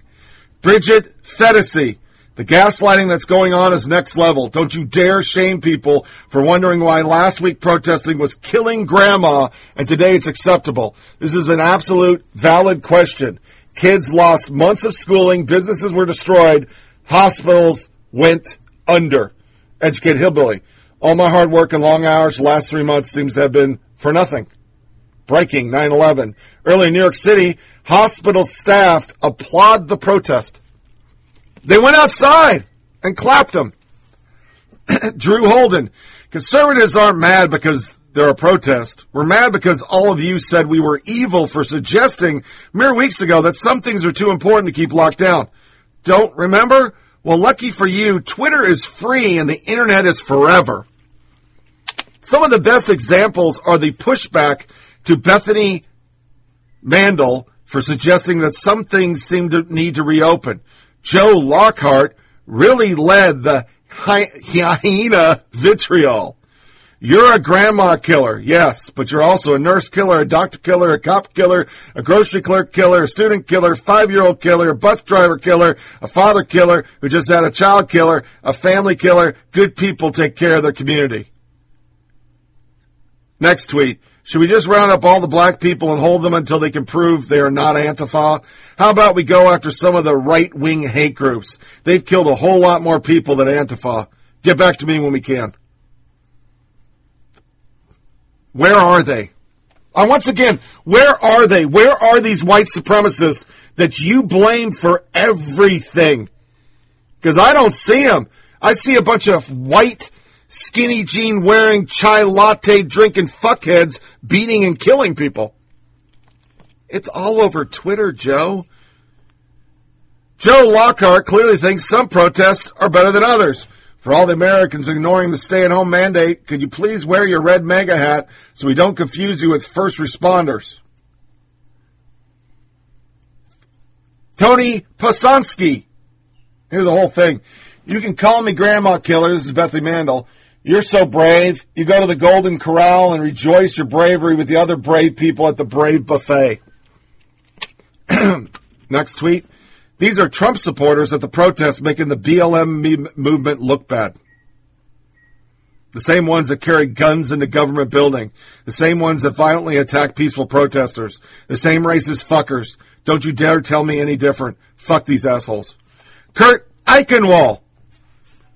Heads up, grandma killer. Since Fox makes you stupid, not many kids are dying of COVID. Instead, as Brits in New York report, they're getting comorbid pediatric multi-symptom inflammatory syndrome that was made up and was a fake photo. Is there anyone other than anarchists who disagree real protesters are there to demand racial justice, relying on their First Amendment rights? People who throw Molotov cocktails are criminals. Equating them as the same is like saying since U.S. Nazis support GOP, all GOP are Nazis. You say that, Kurt. They have no inner self. I mean, I started with Chris Cuomo. It was just perfect, and he literally does it. Every protester lockdown was a white supremacist Nazi. Now, how dare you say these riots are not violent? Eichenwald again. Okay, everyone remember call Bethany Grandma Killer. Then, Kirk, the dumbasses of both parties would rather go to a bar and kill a bunch of people by becoming carriers than to act like they are part of society. The Republicans are perfectly willing to discuss acceptable losses of kids dying so the schools can reopen. And then there are the kill grandma Fox News idiots. Replying to Drew, okay, but it wasn't just a response to Bethany Mandel. Here's New York Governor Cuomo, who overseen the worst disaster in New York since 9/11 and performed about as poorly as one could. He also encouraged protests now as looters and vandals destroy New York City. How many people have to die before the people ignoring social distancing get that they have a responsibility? One person sneezes, another person gets intubated. Don't be reckless with your life. And especially don't be reckless with other people's lives. These are our individual tweets. New York is a community that means we rely on each other. We all need to practice social distancing. That part of social distancing, especially now when it counts. There are justified peaceful protests across the state tonight, but there are also people criminally exploiting the pain in this movement. We will not tolerate it. Governor Whitmer. Governor Whitmer, this is not a partisan issue, a political rally like that, where people aren't wearing masks and they're in close quarters. You know, that's precisely what makes this kind of a disease drag out. Governor Whitmer says today protests in Mission Capital, the kind of behavior that extends the need for stay-at-home order. Governor Murphy, when they write the history books that COVID-19 will be able to say that we all did what we can to stop it, we'll have to say as many lives as possible. Is it all our hands do that? Stay home. Reminder to our young people, you're not immune to COVID. That was another tweet. Look at this map. Social distancing is showing the rate in which numbers are doubling. Ruben Blogger. Without ample testing, governors don't know how widely viruses spread. The true infection rate of the risk poised by relaxing stay-at-home orders. To the extent they resist stay-at-home orders, reverse more stringent orders or lift them prematurely, more people are likely to become sick. 3 of these states have an increase a number of cases, grossly, recklessly irresponsible. Republicans, especially those older delegates and donors, should be aware that he cares about as much about their lives as he does about people protesting police brutality. Julie Ioff, even if you're feeling safe, stay home. Stop being selfish and stay home. These are all individual tweets. At this point, it's just people spilling their rage and hurt at the police who are just standing there, not reacting. A bizarre listening session.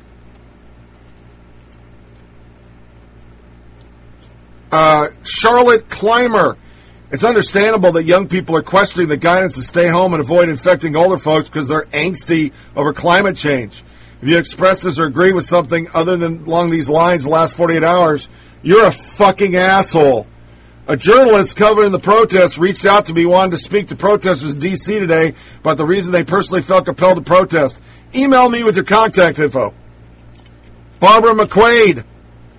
Ignore staying-at-home orders is selfish and ignorant. Constitutional rights are not absolute. Government may take reasonable steps to protect public health. So, constitutional rights. And this is my thing the whole time. They are saying anybody who did a protest for lockdown didn't have that constitutional right, but all the people burning, looting, and tearing shit up, that's their constitutional right. They have no integrity. They have no intellectual honesty. Because our next tweet, thank you, Mayor Taylor, Jerry Clayton, Chief Cox, for marching with our community today. April Ryan, we've already covered it.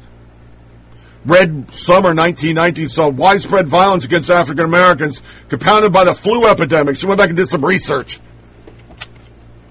Thunder, Scott Dorkin, please stop protesting. Coronavirus is here to stay. The danger of Trump's lies amidst the coronavirus. John Favreau. You got the point. So if you want to support the protest, this is Drew Holland again. Have at it, I do. George Floyd's killing is indisputable. We need change. But if you were saying weeks ago that anyone who wanted out of quarantine for any reason was evil, with all due respect, go fuck yourself. How could I have possibly forgotten Soledad O'Brien, the grandma killer montage? Thank you for letting us know we can call you a grandma killer. This is a really good example of what the media freely gets wrong covering and framing the president. What are President Donald Trump and his team thinking? If there ever were occasion to rise to this is it. The nation is thirsty for comfort and healing. Political Playbook, Brian Seltzer. Drew Holden again. And given the riots and the national conversation our country is having, it's a good time to donate to good causes, no matter what you think on the issue. Here's a good list in Minneapolis. And I know many of you are in D.C. One easy way you can help people in your community who are hurting and enjoying a delicious meal is to have your next takeout from a black-owned business. And they show a list of black-owned business, which is now not racist. Nancy Pelosi? The American people have made it clear we must maintain social distancing as we work to protect, and then she went to the protest. Whitmer spokesman. Tiffany Brown denied the governor had violated her own executive order issue Monday that she remained 6 feet apart in public gathering. Her response, the governor took precautions for engaging in outdoor activity, including wearing a mask, even though it's not required outdoor under the order. Contrary to the administration's own guidance posted online, Brown said the Unity March didn't violate her latest order. That includes the right to peaceful protest, she said. However, Page, who frequently asked questions about the order on the governor's website, specifically said persons may engage in expressive activities protected the First Amendment within the state of Michigan, but must adhere to social distancing and stay 6 feet apart. It's the same lady who said they were all fucking white supremacist Nazis and they stormed the Capitol after getting a temperature check. Here's their photo ops, which of course the media didn't call photo ops. That is the Capitol grounds, and absolutely not Lafayette Park. I just saw the dome in the background. So perhaps she is headed to a demonstration. But, Melissa, I wanted to tell you that since we've been having our conversation, the court system in Minneapolis has put on its website, indeed, the charge has been upgraded from murder 3 to murder 2. And to piggyback on your earlier comments, I am guessing what prosecutors want so badly to avoid is kind of overshooting the target on a murder charge, applying a murder charge that they can walk away from a courtroom. Hands up, don't shoot! Hands up, don't shoot! Hands up, don't shoot! Hands up, don't shoot! Hands up, don't shoot! Hands up, don't shoot! Hands up, don't shoot! And I had a soundbite of the media parroting the same stuff. It's racism. It's not that we broke the stay-at-home. They won't cover this stuff. And if they do, it'll be more of the same. It was just racism, or it was Trump's fault, or the police were spraying them with tear gas with COVID. They're so desperate. Stephen Miller, 21,000 tweets from a photo taken in 2015 when Barack Obama was president. Part of the he was bunker boy. The lights were turned out at the White House. Hillary Clinton, Axelrod, all of them carried it. Representative Debbie Mercusel Powell. It's all a lie. It was Obama. He did it. I don't even know the reason why he did it. And then you have the op-eds, white people, this is what you need to do. Attention, white people. Your BLM memes are not enough. The Nation. The family as we know it is an anti-queer factory for producing workers rife with power, asymmetrics, and violence, and the sole source of love, care, and protection against the brutalization of police, the market, work, and racism many of us have got. Yeah. I labeled this obey. This is the worst of the worst of the media just saying obey, and I'll go straight in to they rolled out Obama, because let's get more division. I would not describe looting as violence. Looting is property damage, but it is not violence. And I would actually like to go to Martin Luther King's own words. He wrote a letter to the American Psychological Association in September of 1967. And what he said is that looting comes from the most enraged and deprived Negro, and it allows them to take hold of consumer goods with the ease that a white man does by using his purse. Often the Negro does not even want what he takes. He wants the experience of taking. Negroes have committed crimes, but they are the derivative crimes, and they are born of the greater crimes of the white society. So when we ask Negroes to abide by the law, let us also demand that the white man abide by the law in the ghettos as well. So I think we need to have some perspective on what exactly we're seeing when we call that violence and looting. I think it's so interesting to hear you say this, and it really made me sit up when DeRay said it, because this is how it's being framed. And I have to say that we are being, criticized by some very prominent members of the black community, from LeBron James to various people in Congress to all over, that we're focusing maybe on the wrong thing, that we go just to one area and not to the other area with our cameras and our lenses and our reporting.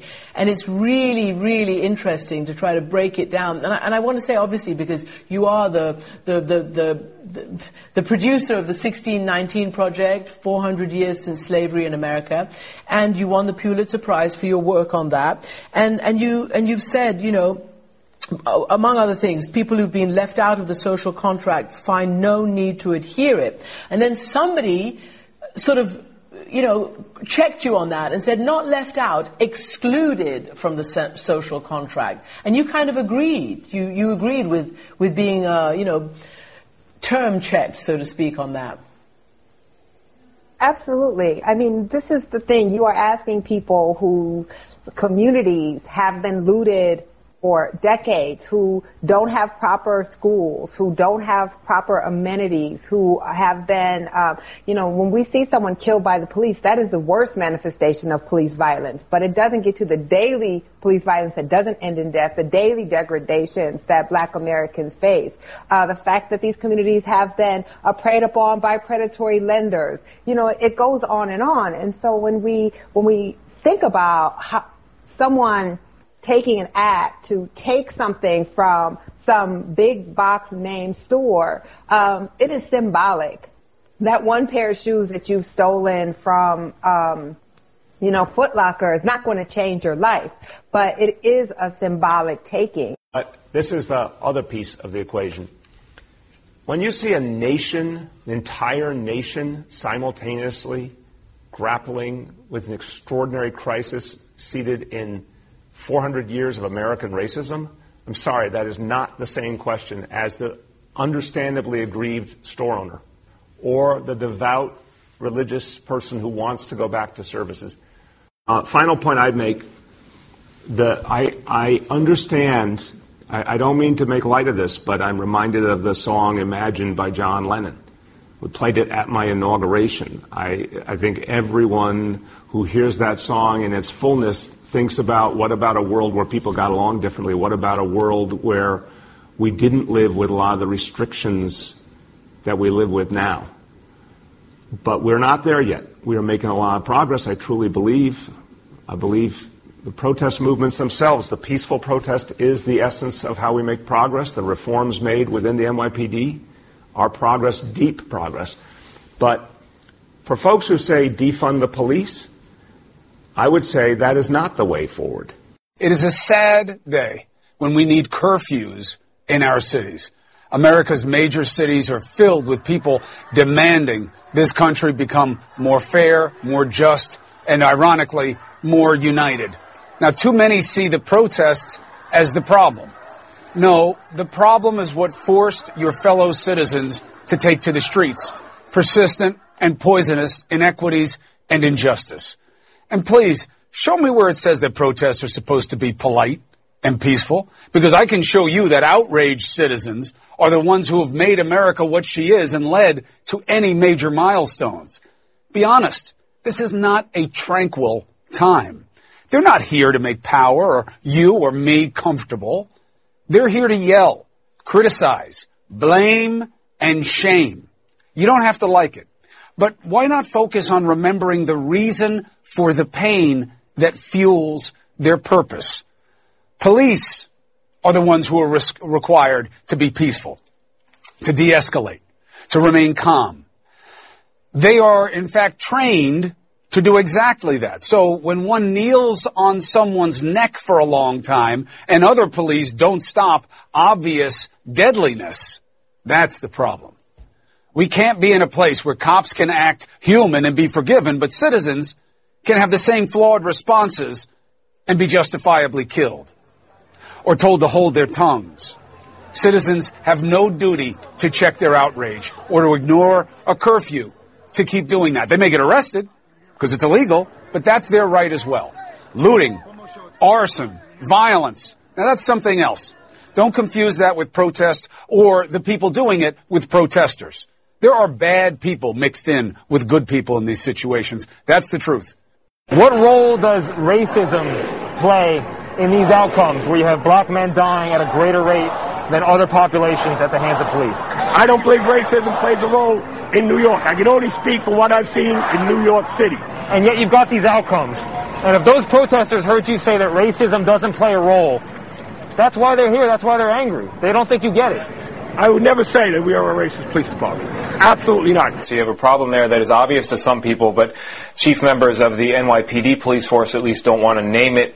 And if you don't name it, it can be hard to solve it. And when people say that racism isn't the issue, or they don't believe that's the issue, it's such a contradiction and it's so hard to understand.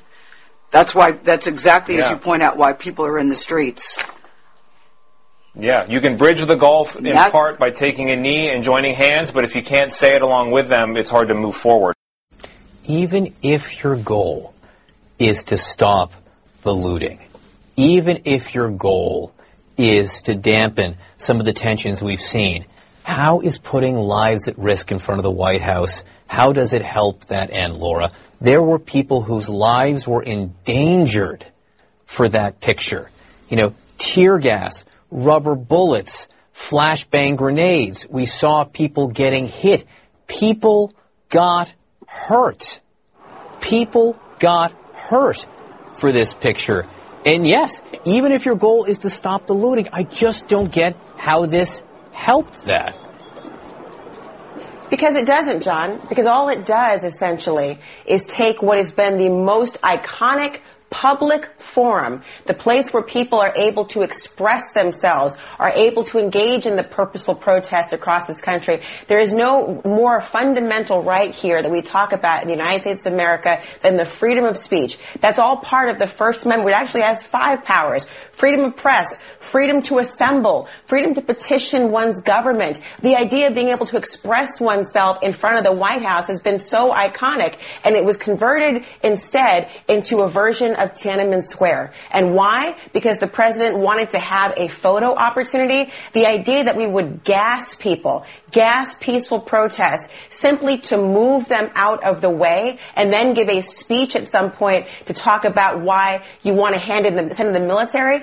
But what is being talked about is excessive force. Fundamentally, excessive force. And so your solution to trying to show top down what the government stance is on excessive force is to violate the Constitution and the First Amendment, and then to use excessive force to make your point. It is absurd is what it is. And then you've got the notion that in the one hand, in a speech, John, he wasn't talking about the First Amendment. He kind of signaled, and your Second Amendment rights, as if that was supposed to be some way of conveying or insinuating something. Maybe it was dog whistling. I don't know what it was. But what it was not was the leader of the executive branch of government, whose job it is to enforce the law, and the President of the United States arguing instead as commander-in-chief to look at protest through the prism of combat and threaten to send in the military. It is something that I have never seen before. Many people looking at this and wondering and disoriented,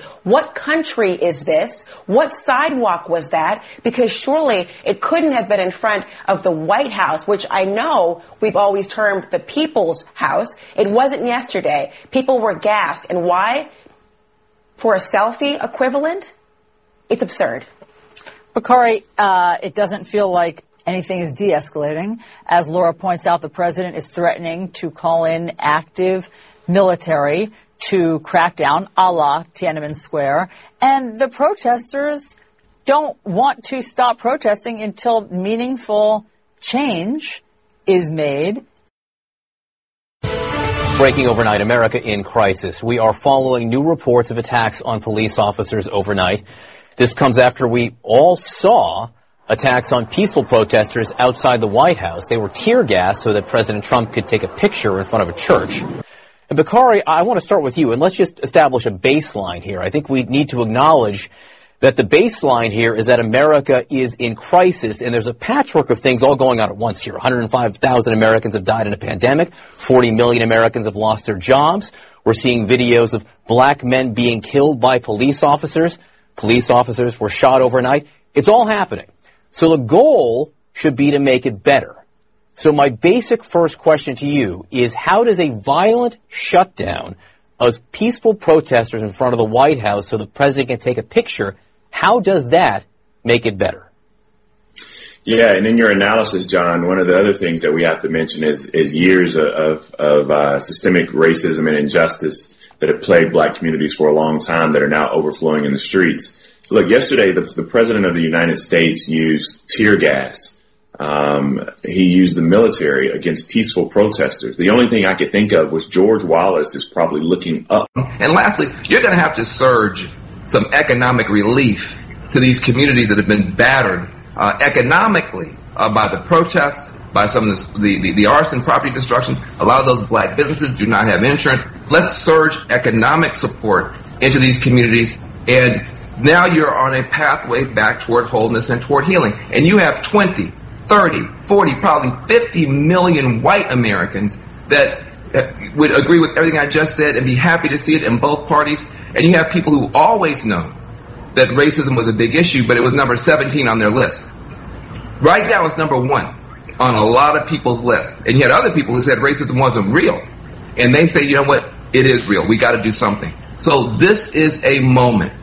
Justice in the case, bipartisan legislation, and economic relief to these communities, and you can turn a breakdown into a breakthrough. It has to. I'm tired of crying about it. I'm tired of I was on the phone last night with black parents till damn near 10:30 in the morning. People talking about how do they talk to their 6-year-old? How do they talk to their 8-year-old? What's appropriate for an 11-year-old? Should they be on social media? We're having to manage so much. Every time one of these cases happens, it's like an atomic bomb dropped at our kitchen table, and we have to deal with it over and over again, and it impacts these kids. And so this has to stop. It has to stop. You cannot continue. Look, I'm in LA right now. 1992, Rodney King, a videotaped police beating that wound up being handled terribly, and this city almost burned down. We are on a pathway right now, Brooke, to 5 or 10 American cities on fire by the end of this summer if we get one more videotape and another videotape and nothing done. How long are people supposed to deal with this pain and nobody's going to do anything about it? And so I'm telling you right now, there is a pathway out to justice. It's bipartisan legislation. It's economic relief. And we can move forward to a better place.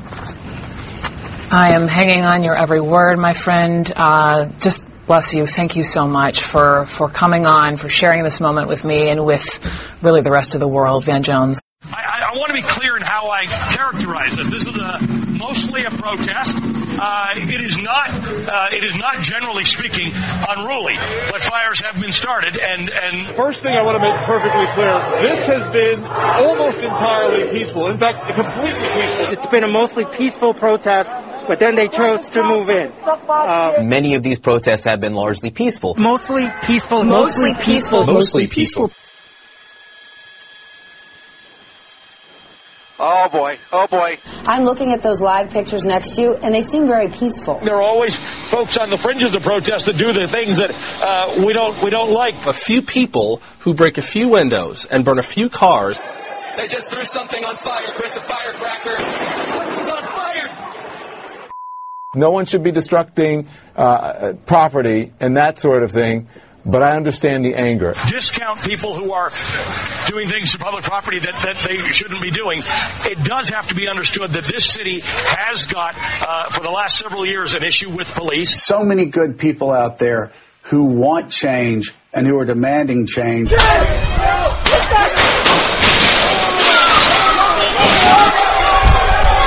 Our country was started because this is how the Boston Tea Party, rioting. So do not get it twisted and think that, oh, this is something that has never happened before, and then this is so terrible, and where are we, and these savages and all of that. This is how this country was started.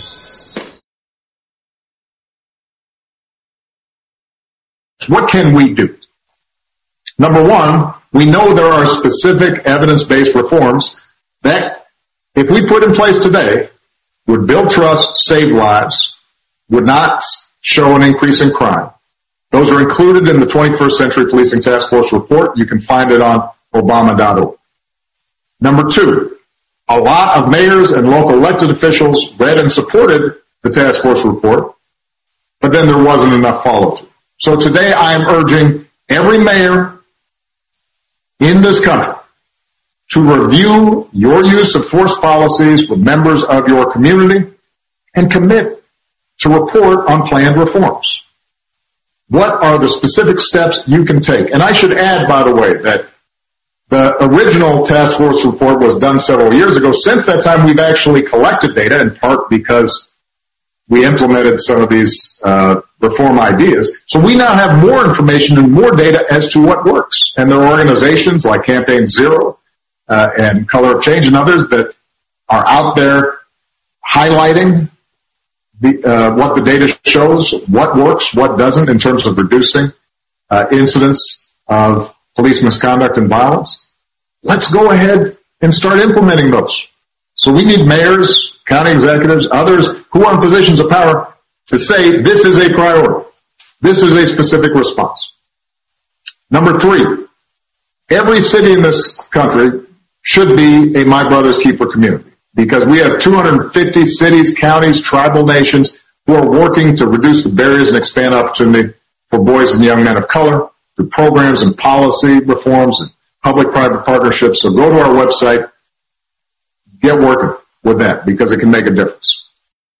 So a very, very hopeful, very, very confident statement from the former president of the United States, Barack Obama, says the protesters, the people on the streets, represent a broad coalition. There is a change in mindset taking place that we can do better. Don Lemon, strong words from the former president of the United States. What did you think?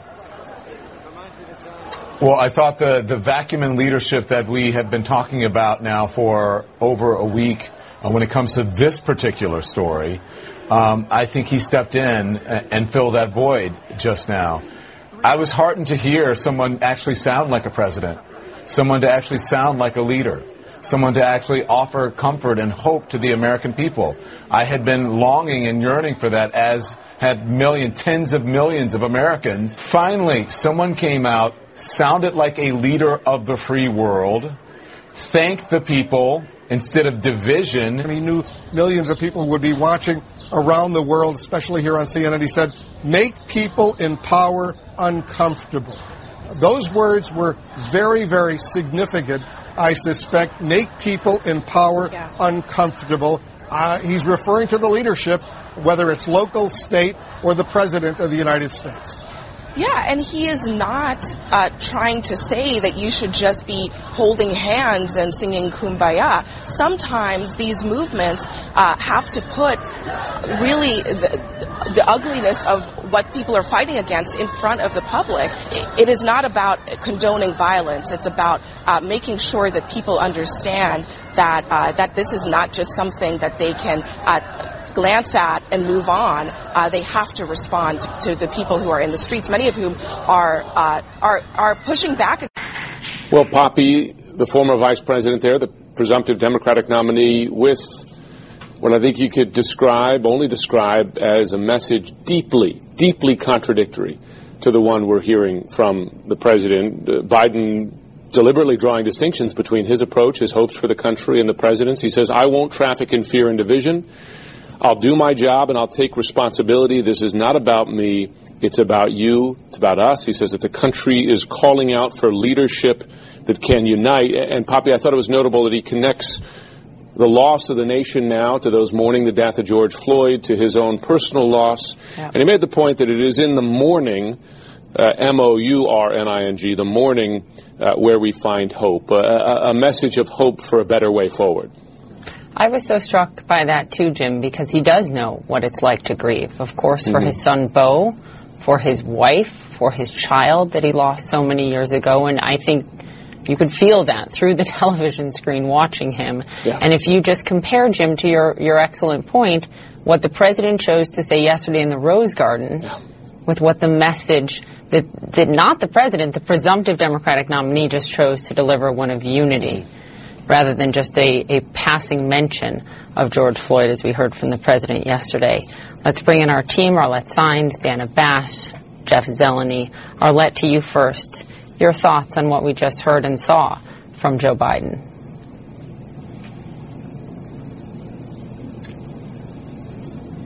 I don't know. Arlette can't hear us. Dana, let's go to you. Your thoughts. This is a candidate who has found his voice in a moment. It is very clear, as you both said, he was striving to make contrasts with the president to provide a very, very clear and different choice from the president for voters in November. But he didn't have to work that hard at it. I mean, this is who Joe Biden is. He is Mr. Empathy, for better or worse, as he would say. And, the fact that he started out by reaching out, he saved his very, very harsh language for the president, mostly until the end. But the beginning was all about, to borrow a phrase from another Democrat, former candidate and president, Bill Clinton, that he feels their pain. And, it struck me as I was watching and listening to him that it was 1 week ago I was sitting with him outside his home in Wilmington, Delaware, talking to him about how he is going to make clear to African Americans he needs so desperately to be enthusiastic to get out and vote for him, how he's going to make clear that he is not going to take his vote for granted. And he said, basically, watch me, watch what I say, listen to what I say, and watch what I do. And unfortunately, the tragedy of George Floyd and everything that has happened since then gave him the opportunity, and he took it with this speech. Jeff Zeleny with us as well. Better. Don Lemon, strong words from the former president of the United States. What did you think? Well, I thought the vacuum in leadership that we have been talking about now for over a week when it comes to this particular story, I think he stepped in and filled that void just now. I was heartened to hear someone actually sound like a president, someone to actually sound like a leader, someone to actually offer comfort and hope to the American people. I had been longing and yearning for that, as had tens of millions of Americans since it's all happened. Really, and not just for this story, for what's happening here, this situation, but what's been happening for other situations as well. Finally, someone came out, sounded like a leader of the free world, thanked the people instead of division, thanked the people who were doing it right, the protesters, and reminded us about how change occurs in this country. Reminded us that Dr. Martin Luther King Jr. was a young man when he fought for change. how Malcolm X was a young man when he fought for change. Cesar Chavez, young men, the people who fought for the LGBT rights, young people, the people who fought for women's rights, young people. Many of them took to the streets in order to do it. It was peaceful sometimes, other times those marches aren't peaceful. But I think he has acknowledged, Wolf, everything that we have said here, and everything I've said, and everything that we have been saying here. This is different than the marches that we have seen in recent history and the marches that we saw in the 60s. Similar in that there are lots of people out there and they're upset and they're taken to the street and they're challenging their leaders and their government to step up and do better. But different in the kinds of people that we see, the diversity that we see of people and of young people. I said, excuse me, on this very program, before the president came out and pushed all those people back with tear gas and horses and all of that, that those young people who were out there that was our future, yearning for us to understand and to come forward in the future with them. Those young people are our future. The former president of the United States acknowledged that today. And what I also thought was very important is that he said, people have been discussing, there's been an issue about voting versus protest. This is not an either or. This is a both and.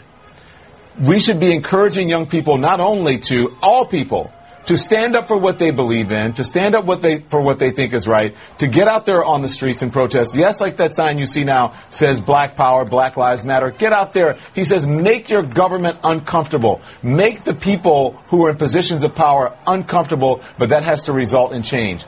I thought that the former president, hit it off. I keep calling him president because he's the only one in this moment who's actually acting like a president and who's not dividing the country. So I was happy to hear him come out, and I hope the country now heeds to the words of this president.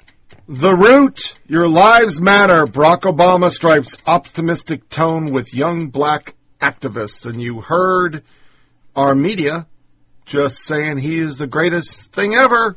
He's the guy. I mean, those two sound bites, you heard the 1619 property damage is nothing. The big thing right now is a brick is the language of the oppressed. My dolt daughter, who would go with, there's actually a video of a lady covering herself in feces because Black Lives Matter told her to or some shit. I don't know. It's kind of crazy. CNN escalating the racist Wallace statement. Wallace was a Democrat, but these people don't know it.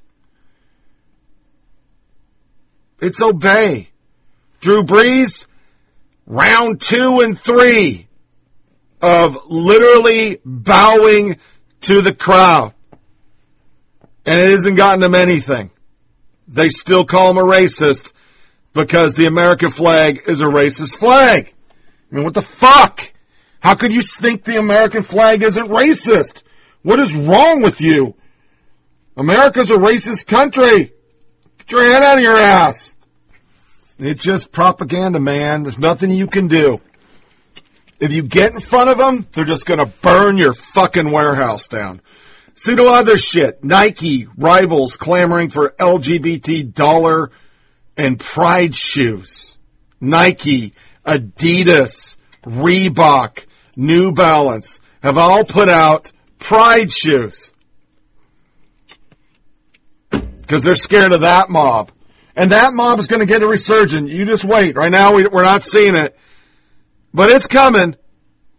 The mob will come. You think it won't? Oh, it's fucking coming.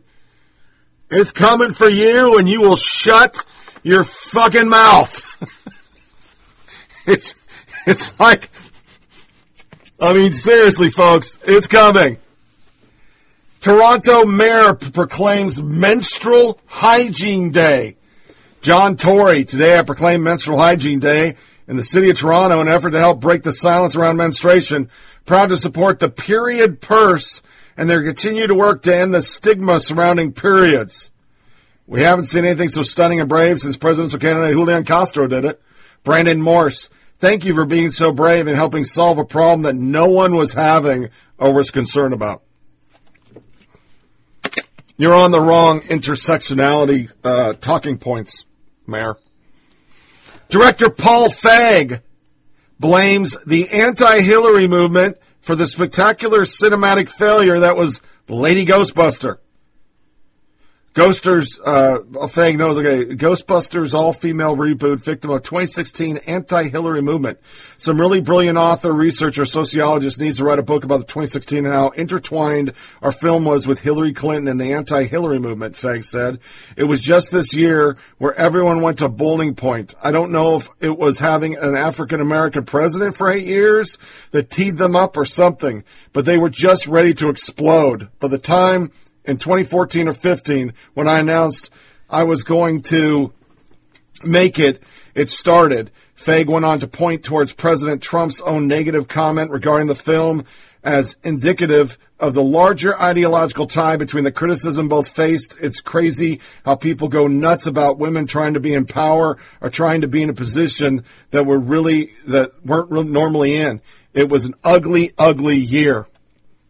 The entire world just said to him, or maybe it's because it was a shitty show.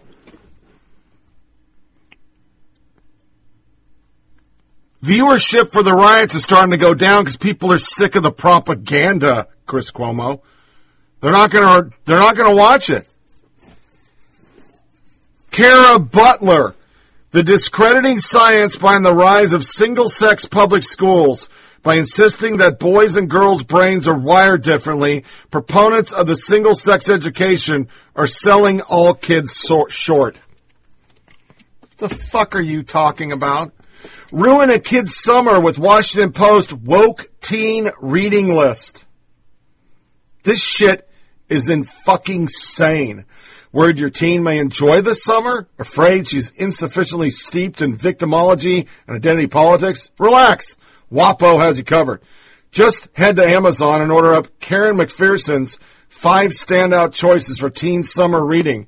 McPherson is the Children and Teen Service Coordinator for the library in the sanctuary city of People's Republican of Tacoma Park, Maryland. So you know our choices have got to be page-turners. Why not just get junior summer off rollicking by starting Stamp Out Racism, Anti-Racism and You, Superman Smashes the Klan, Almost American Girl, Clap When You Land, and Kent State.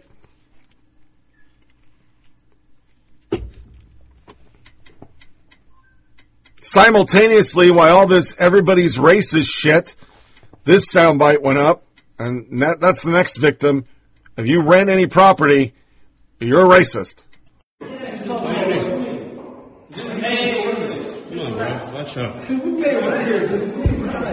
What'd you say we can't do?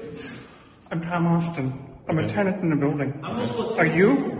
We're all tenants in this building. What Don't worry about that. We're not saying this. What office? So we have an office here, and this guy came accusing us we can't be here. What office are you in? Don't worry about that. We don't have to tell you. Calling 911 now. Go ahead. As you guys can see, we're dealing with racism here. Nicole? Hey, this is Tom Austin. I'm going to the gym with the Mosaic. There's the whole, I don't know what to do here, but there's a whole bunch of people who don't appear to be part of the... I see this racism here. Then, of course, New York Times is still going to New York Times. Stop eating animals if you care about climate change, racial justice, and the working poor. I'm not going to read the article. It is the usual fucking bullshit where we wrap all this gay, climate, xenophobia, racism is just all wrapped up in a package, which means if you eat a hamburger, you're not only racist, but you want to kill the planet, kill black women, kill trans people. You're a piece of shit, dude. It's just fucking crazy. So let's, we're done with the script for the day. We got a few things we're going to cover, but I want to do some stuff that I haven't been able to do. So here is, let's go with Jim Acosta refusing to talk about the violence, which all of them will. And behind it is that great piece, once again, of Ali Vesey standing in front of a burning building. Haley, you mentioned Dr. King. He likely would not have approved of what took place Monday evening across from the White House, as you probably know. If the White House president and his team had to do it all over again, would you have gassed and pummeled protesters to clear the park so the president could have a photo op? So let me first address no tear gas was used and no rubber bullets were used. So again, no tear gas was used, no rubber bullets were used. Let me making that distinction. Chemical agents were used. Let me back up. An Episcopal priest who said she was gassed. Others say they were tear gassed in that area. Well, no one was tear gassed. Let me make that clear. That's been confirmed by DOD and by Park Services as well. So let me go back and address what happened because there's been a lot of misreporting. First, I would note that these protests that were going on in the morning, AG Barr had determined that we needed to expand the perimeter by 1 block on each side. He was surprised, AG Barr, when he arrived at the White House to see that that perimeter had not been moved. So he said that we needed to get going with moving that perimeter. He told the officers that out there. That was late afternoon. So that decision was made in the morning, first of all. The protesters were told 3 times over loudspeaker that they needed to move. And what happened was it grew increasingly unruly. There were projectiles being thrown at officers. Frozen water bottles were being thrown at officers. I would say that it is uncalled for to throw bricks at officers, uncalled for to throw frozen water bottles at officers. And they also had received intelligence that there were calls for violence against police officers, and they found caches of glass bottles, baseball bats, and metal poles hidden along the streets. When an officer is at risk, they have the right to defend themselves. You know, I've watched a lot of your coverage. I've watched a lot of the nation's coverage, and let's go through some of the things that happen when officers don't defend and protect themselves. In St. Louis, 4 police officers were shot. In Las Vegas, an officer was shot in the head and is on life support. In New York, a cop was beat up by people. In Providence, 4 to 5 police officers and state troopers were injured. And in Ashbury Park, New Jersey, a police officer was injured. Police officers are out on the front lines. They're defending and protecting you as you come into this building each and every day. I want to be clear in how I characterize this. This is mostly a protest. It is not generally speaking unruly, but fires have been started, and there's a crowd that is.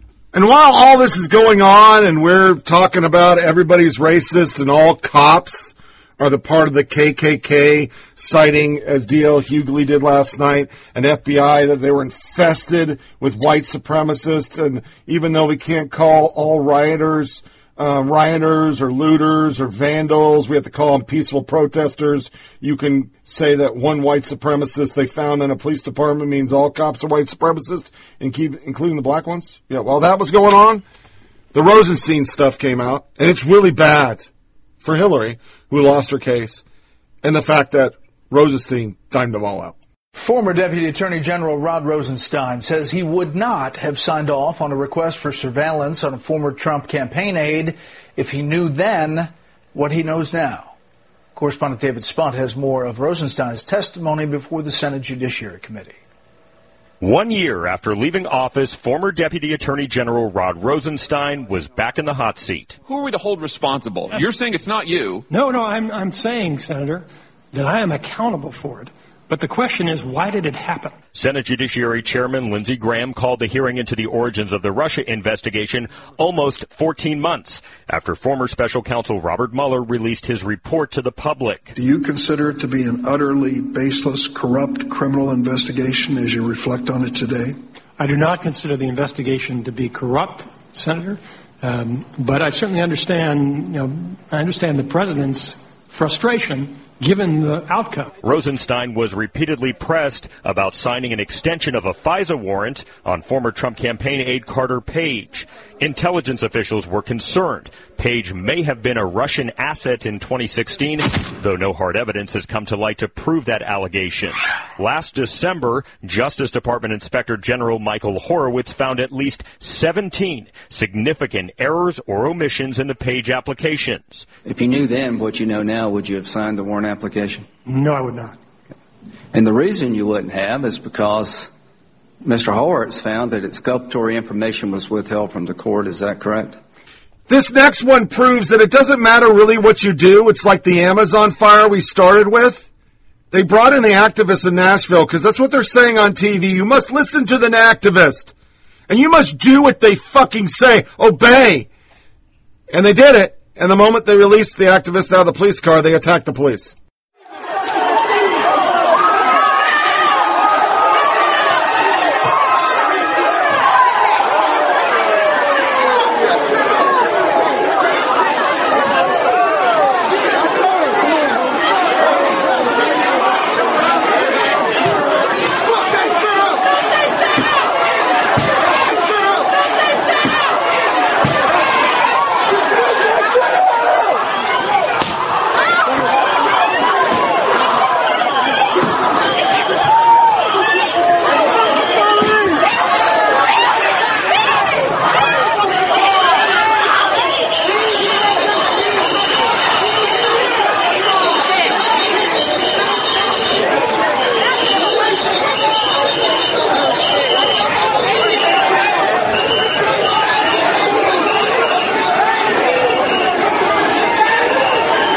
That's a blue city, Nashville. Because once again, all this violence is in blue cities.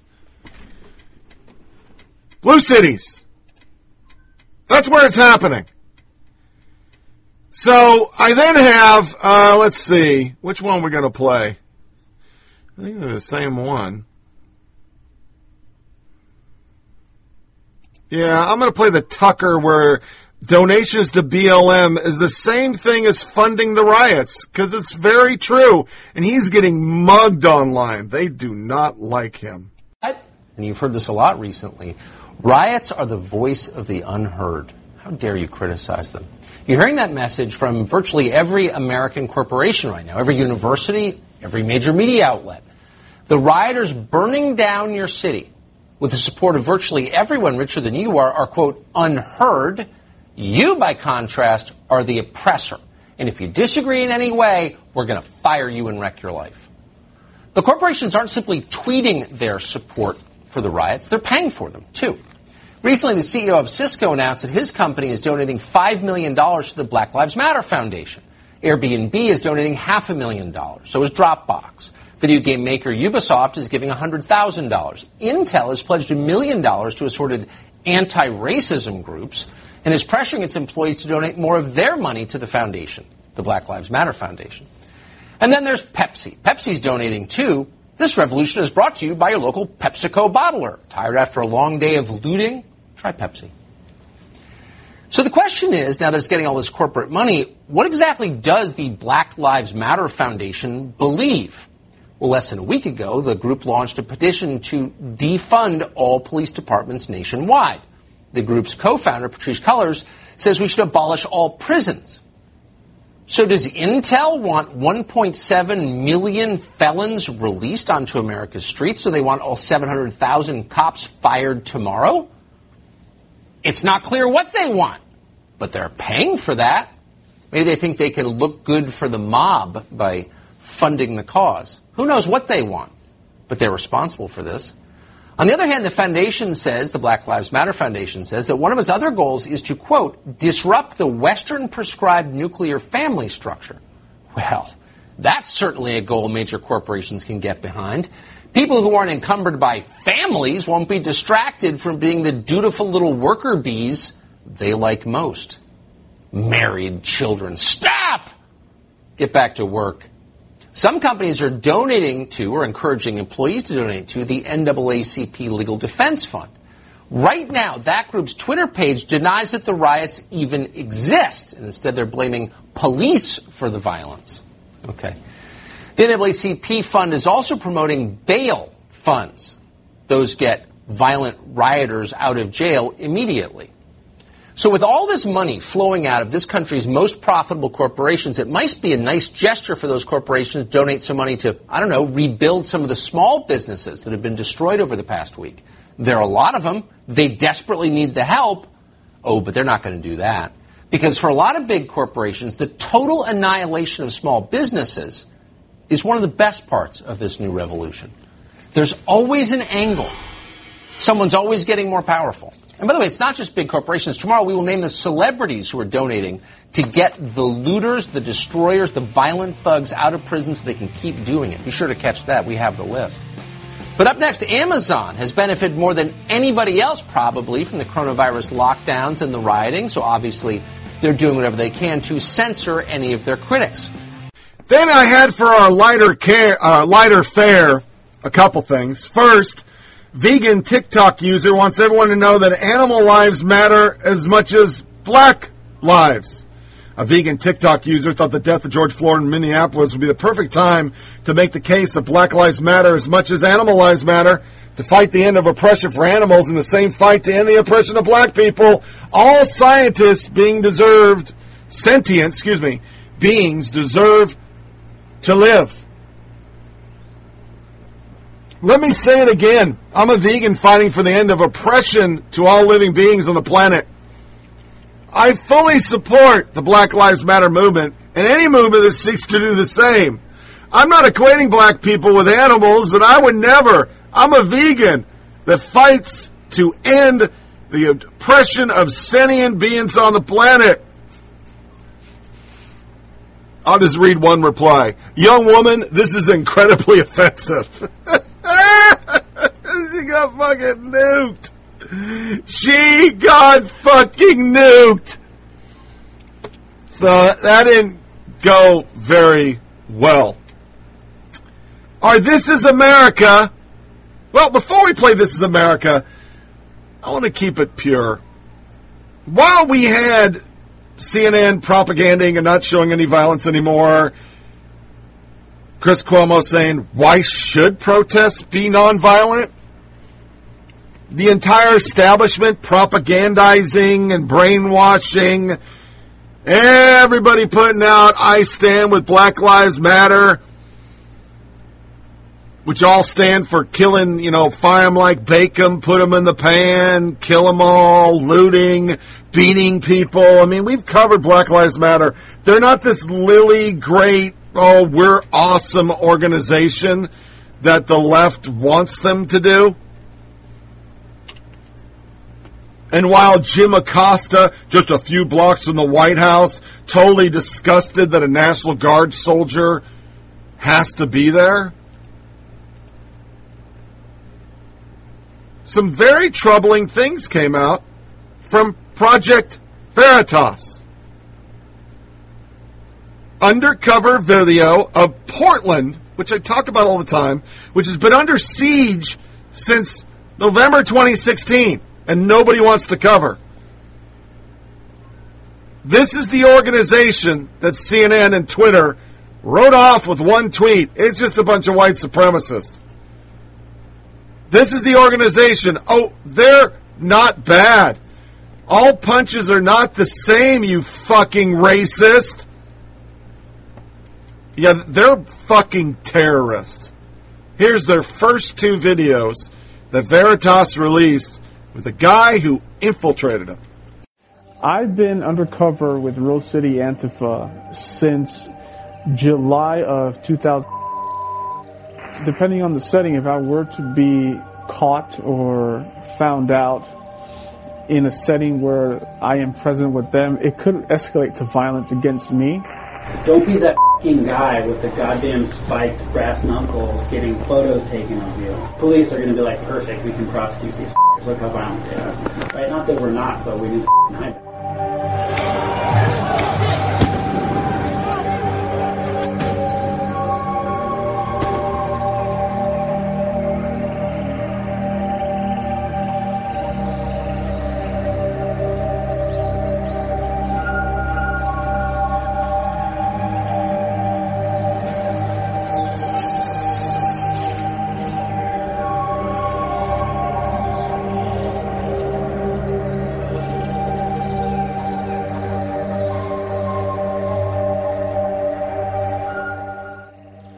So currently I am a prospect for Rose City Antifa, and I am about halfway through the prospecting process to become a full-fledged member of Antifa.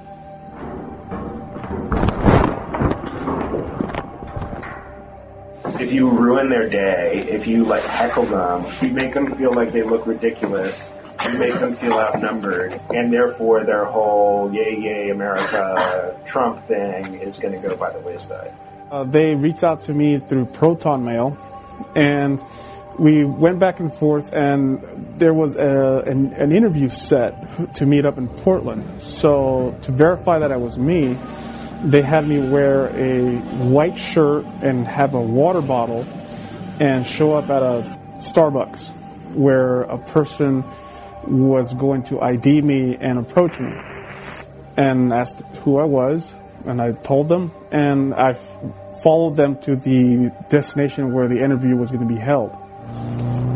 There, we went to a place called Imperial. They were getting this tradecraft from someone else, someone with much more experience, someone who did this for a living. Caroline, which is the founder of RCA, moved to Sweden with her husband, who is a dual citizen. So there's a back and forth with a European connection.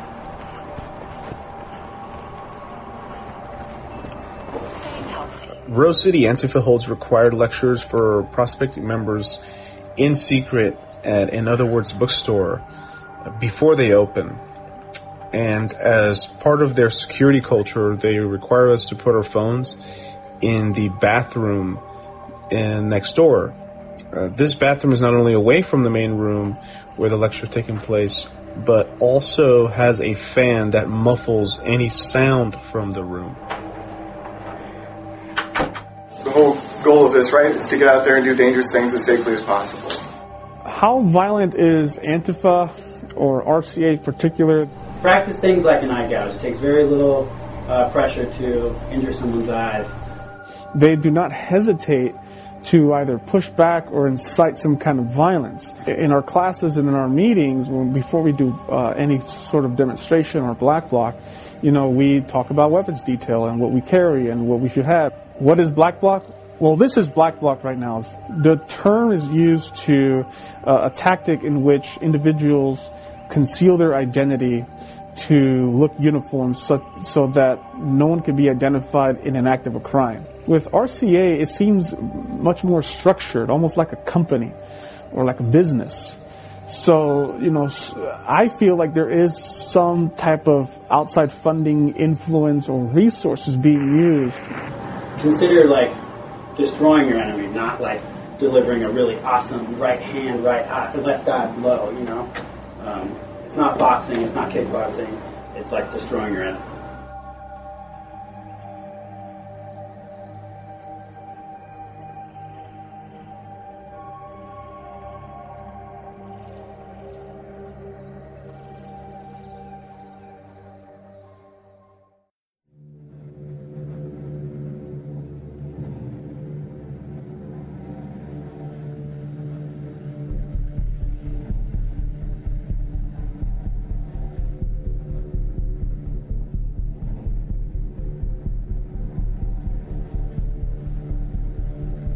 If you get a good liver or kidney shot, it's pretty much crippling.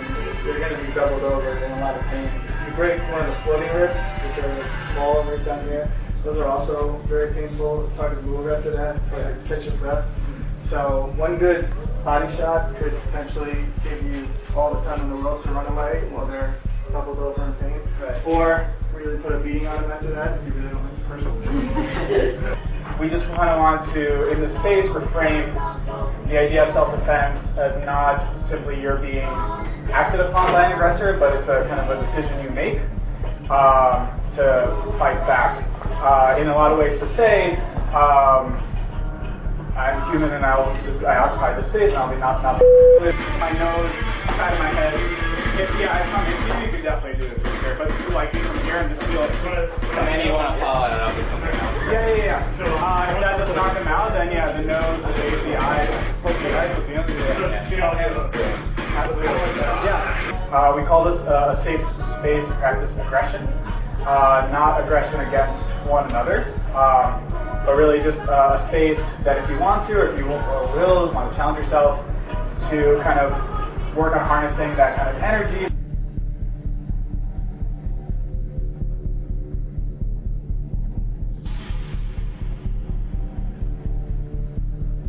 Seems like more people are using masks and batons. Yeah, which like we can totally do defense against blunt objects, but it's hard to do defense against blunt objects with someone holding a shield. Yeah. Because defense against blunt objects involves like, he's trying to hit me, like that kind of shit. If you've got a shield, like what? Then you just bash them. So the main takeaway from D-Bill is just stay away. I know bouncers like to choke people from the back. Yeah. Rear naked chokehold. That shit is used all the time. Like, someone will just come up behind you. Or the other thing. The bear hug. It's super, super simple. You just drop your body like it, right? Crazy simple. So the idea is you step to the side, grab the person, and then slam them down. Okay? That's one way. So here's the other way. Hey, come on, choke me. You grab his or you just hug the elbow. He will let go. Well, that's just really useful just to that. That's just the choke test we were showing earlier. You're trying to basically cut off both arteries. Yeah. So you know, squeeze. So basically, imagine this is their neck. What you're going to do is you're going to take your choking arm and you're going to like stick it out, palm down, like not so cool, not flute. And you're just going to curl it across. And so this point, your elbow should be right underneath the chin. And then you take your hands, you one's pointing down, one's up, both parallel to the ground. You flatten your thumbs against your fingers. Hot seconds. Yeah, that's some good shit. Those guys are totally peaceful, Chuck Todd, Chris Cuomo. They're not terrorists. And if you think of if Project Veritas is in there, the liberal FBI who hates Trump, oh, they got people in there, folks. And the most important thing people are asking, and we all should be asking, who's financing them? Where do they get the pallets of bricks? Where? Can anybody tell us? How are they getting bussed all over the country? Who's paying for it? And to the Black Lives Matter that we're all supposed to bow to now? Black Lives Matter tells white people, no selfies. If a black person tells you to do something, you do it immediately. Black Lives Matter Melbourne has issued a list of required behavior from white people attending the protests, which includes no selfies and demands that if a black person tells you to do something, you do it. Up to 40,000 people are expected to attend the demonstration in Australia, which is the potential for riots high given the city militant left-wing nature. In anticipation of that, BLM Melbourne issued a lengthy list of requirements for white people. Do not take selfies, ask pictures of videos of individuals. You're there to witness only. Film the police as much as possible. Your goal is documentation to ensure the true narrative is told. The guide also instincts white people to show deference and obedience to black people at all times. Now, if you think our media isn't following this, you're on fucking crack. Why do you think every fucking night Cuomo's saying not a black person, not a black person, not a black person, not a black person? Why do you think they're not filming anymore? As stated, why aren't they going to Philly? Why aren't they going to Baltimore? Why aren't they going to Portland? There's no coverage of Portland, and there's a reason. It's a narrative, and I'm sure they got the same thing, and it goes like this. Follow calls only. Do not initiate or lead calls. Your job is to follow. Do not take selfies. Be helpful. Hand out water and snacks. Be our bitch. Make sure your protest leaders are hydrated and fed. This is exhausting work. Keep their energy up. Follow directions. If a black person tells you do something, do it. Stay in the back until you're called forward. If you hear white people to the front or allies to the front, step forward so we can show those white faces. You're our token whites. When you're at the front, you are silent. Remain calm at all times. This is difficult. You will be emotional. Your system will be flooded with adrenaline. Remember, this is life and death for the protesters. Save your emotions for home. Do not agitate. This is not a game. Joining a protest is a serious decision. Make sure you're there for the same reasons. as us. Yeah. You think our protesters don't have the same thing? You think the media's not following it? We know the media followed Biden's stuff. Why do you think Jake Tapper put out the lie about Trump said George Floyd's happy about the fucking jobs report, which was a lie? Then you have a professor, and this is where it all comes from, Sarah Peacock. PSA for anyone who might be interested in how to pull down an obelisk, the Washington Monument, safely from an Egyptologist who never, ever in a million years thought the advice might come in handy, might be masquerading as a racist monument. I don't know. Racist monument. My bona fides, I'm an Egyptologist. I've worked in Egypt for 20 years. I know a lot about Egyptian architecture, especially how they raise obelisks. The key to pulling one down is letting gravity work for you. Chances are good the obelisk extends into the ground, so you want to get chains, not rope. Extend tightly around the top, below pointy bit, and third down forming circles for every 10 feet of monument. You need 40-plus people, so say a 20-foot monument, probably 60 people. You want strong rope attached to the chain, rope easier to hold versus chain. Everyone needs to be wearing gloves for safety. Keep in mind, they have been fact-checking and limiting the president's tweets, but so far they've left this up, the editor's notes. You probably want 150 foot of rope times 2. You want to be standing 30 feet away from the obelisk so it won't topple on you. This gives enough slack for everyone to hold on to a rope. Alternating left to right, left to right. Here's the hard part, pulling in unison. You have two groups, one on each side, one opposite from the rope. Beneath the pointy bit, 1/3 down the rope, you'll need to pull together and back and forth. You want to create a rocking motion. I recommend a rhythmic song. You'll need someone with a loudspeaker directing. There can be only one person yelling. Everyone will be alternating on the rope. No one else near the obelisk. Safety first. Start by a few practice pulls. Think of it like a pause tug-of-war. Wait 2, 3, 4, 5, pull. 2, 3, 4, 5, pull is 1. Pause for 5 seconds. You notice some loosening. Keep up the pattern. It goes on and has a diagram of the Washington Monument. But of course, this is entirely hypothetical. Also, please do not pull down Washington Monument. Momo. Stop being a garbage person, Sarah. For fuck's sake, you support terrorists. Duly noted. In your feeble imagination, pretty mediocre. What is the difference between what you're doing and someone listing advice on how to build a pipe bomb?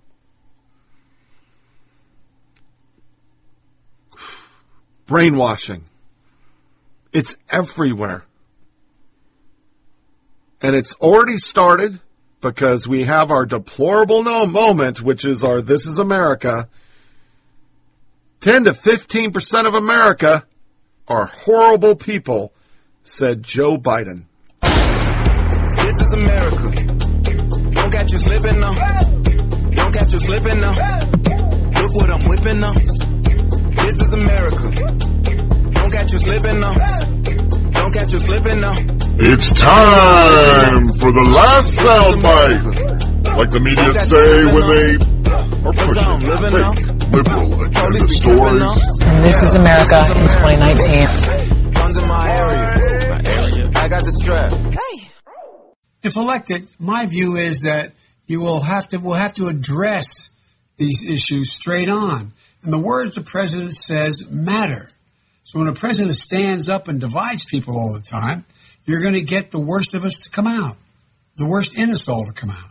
This president constantly talks about equality without lecturing, talks about and has administration that looks like the country and the rest. It changes attitudes. And it's about the attitude of the country. Do we want our kids, do we really think this is as good as we can be as a nation? I don't think the vast majority of people think that. There are probably anywhere from 10 to 15% of the people out there that are just not very good people. But that's not who we are. The vast majority of the people are decent. We have to appeal to that, and we have to unite people, bring them together. Bring them together. Thank you. Thank you, Mr. Vice President. Thank you. And also thank Crickets from the media. The only thing I saw online was, the right's trying to use this against Biden. But the problem is they believe it. There's a difference between conservatives and liberals, independents that lean right like me, and liberals. I don't think you're evil. I think Antifa is a terrorist organization. I think BLM is a terrible organization. I think they're evil and they don't want justice. They want superiority. And the only thing I've called for in all these podcasts is no violence. People shouldn't be beaten. People should not be losing their businesses. People should not be having to deal with what's happening right now in those cities. They didn't do this. The cops did. And the cops in liberal cities all do it. And more importantly, that the entire cabal that is pushing for this and brainwashing and putting out propaganda, our mainstream media, they don't deal in facts. I played the Ferguson effect. I played McDonald again. Do facts matter? And Ben Shapiro, 11 leftist myths about criminal justice. In an effort to explain away continued wealth and lifestyle differential between racial groups, the leftists hit on a new narrative. The criminal justice system is to be blamed. The logic states that minority men are being rounded up for little reason by a white-run criminal justice system dedicated to the eradication of the burgeoning minority middle class. If it weren't for the dastardly system, all would be well. As we will see, that's simply not the case. Criminals are being arrested nearly universally because they're criminals. There is no widespread evidence of racial discrimination in the justice system. The best solution to criminal justice imbalances remain to obey the law and then calculate the value of doing so to children, and recognize if you're rich, you're going to get away with anything, just like OJ. And if you're poor, you're not. You're going to get a shitty-ass public defender that's going to try to bargain away your freedom. But he breaks it down as such. Number one, myth. Criminal justice system is racist. Fact, individuals commit crime and criminals are not equally dispersed by race. Both members of the left and libertarians are constantly arguing that the criminal justice system is replete with so-called white privilege. President Obama, for example, attributed high black criminal rate to modern-day racism among whites. In October 2015, Obama alleged that much of our criminal justice system remains unfair. In recent years, more of our eyes have been opened to this truth. We can't close them anymore. 2016, Democratic presidential candidate Hillary Clinton. Our criminal justice system is out of balance. Meanwhile, on the right, Rand Paul called for mandatory minimum sentence to be dumped and compared the prison system to segregation. Blaming the system for disproportionate racial crime is ridiculous. Crime rates in the black communities are significantly higher than in other subsets of American society. As Barry Latzer reports, from 1976 to 95, blacks were identified by police as the perpetrators in more than half of homicides. From 2000 to 2014, African Americans are murdered 8 times as often as whites per capita, nearly always as a result of black-on-black assaults. 57% of blacks in state prisons were convicted of violent crimes. Unfortunately, that racial disparity in crime has been true for generations. Los Angeles Times reporter Jill Levy writes, historians have traced disproportionately high black homicide rates all the way back to the 19th century and into the 12th. Non-white homicide rates exceeded those of whites in all cities that reported data. During the 20s, black homicide rate was 7 times higher. 40s, 12. 60s and 70s remains 10 times. Last 3 decades, 5 to 7 times. She argues that the homicide rate is largely due to lawlessness in black communities thanks to white communities, absolute disinterest in black crime, and consequent under-provision of law enforcement. The notion that blacks and Hispanics are being disproportionately targeted in spite of the offense rate is a lie. More blacks and Hispanics are in prison proportionally because more blacks and Hispanics commit serious crime proportionally. The Justice Department under Bill Clinton found that blacks had a lower chance of prosecution than whites in 75 major American cities as of 94. Thomas Sowell attributes the persistent high rate of black crime to ghetto culture brought on about what he terms black redneck culture, lawless habits adopted by Southern blacks from their white Southern brethren. Sowell says his culture, and Sowell's a black guy, by the way, which began to proceed in prominence in the 40s and 50s, returned with a vengeance thanks to political left in the 60s, leading to a skyrocketing crime rate. The counterproductive redneck culture that eroded away over the generation among other, both whites and blacks, have been rescued after the 60s by multicultural ideology that had made this residual survival among ghetto blacks a sacrosanct badge of racial identity.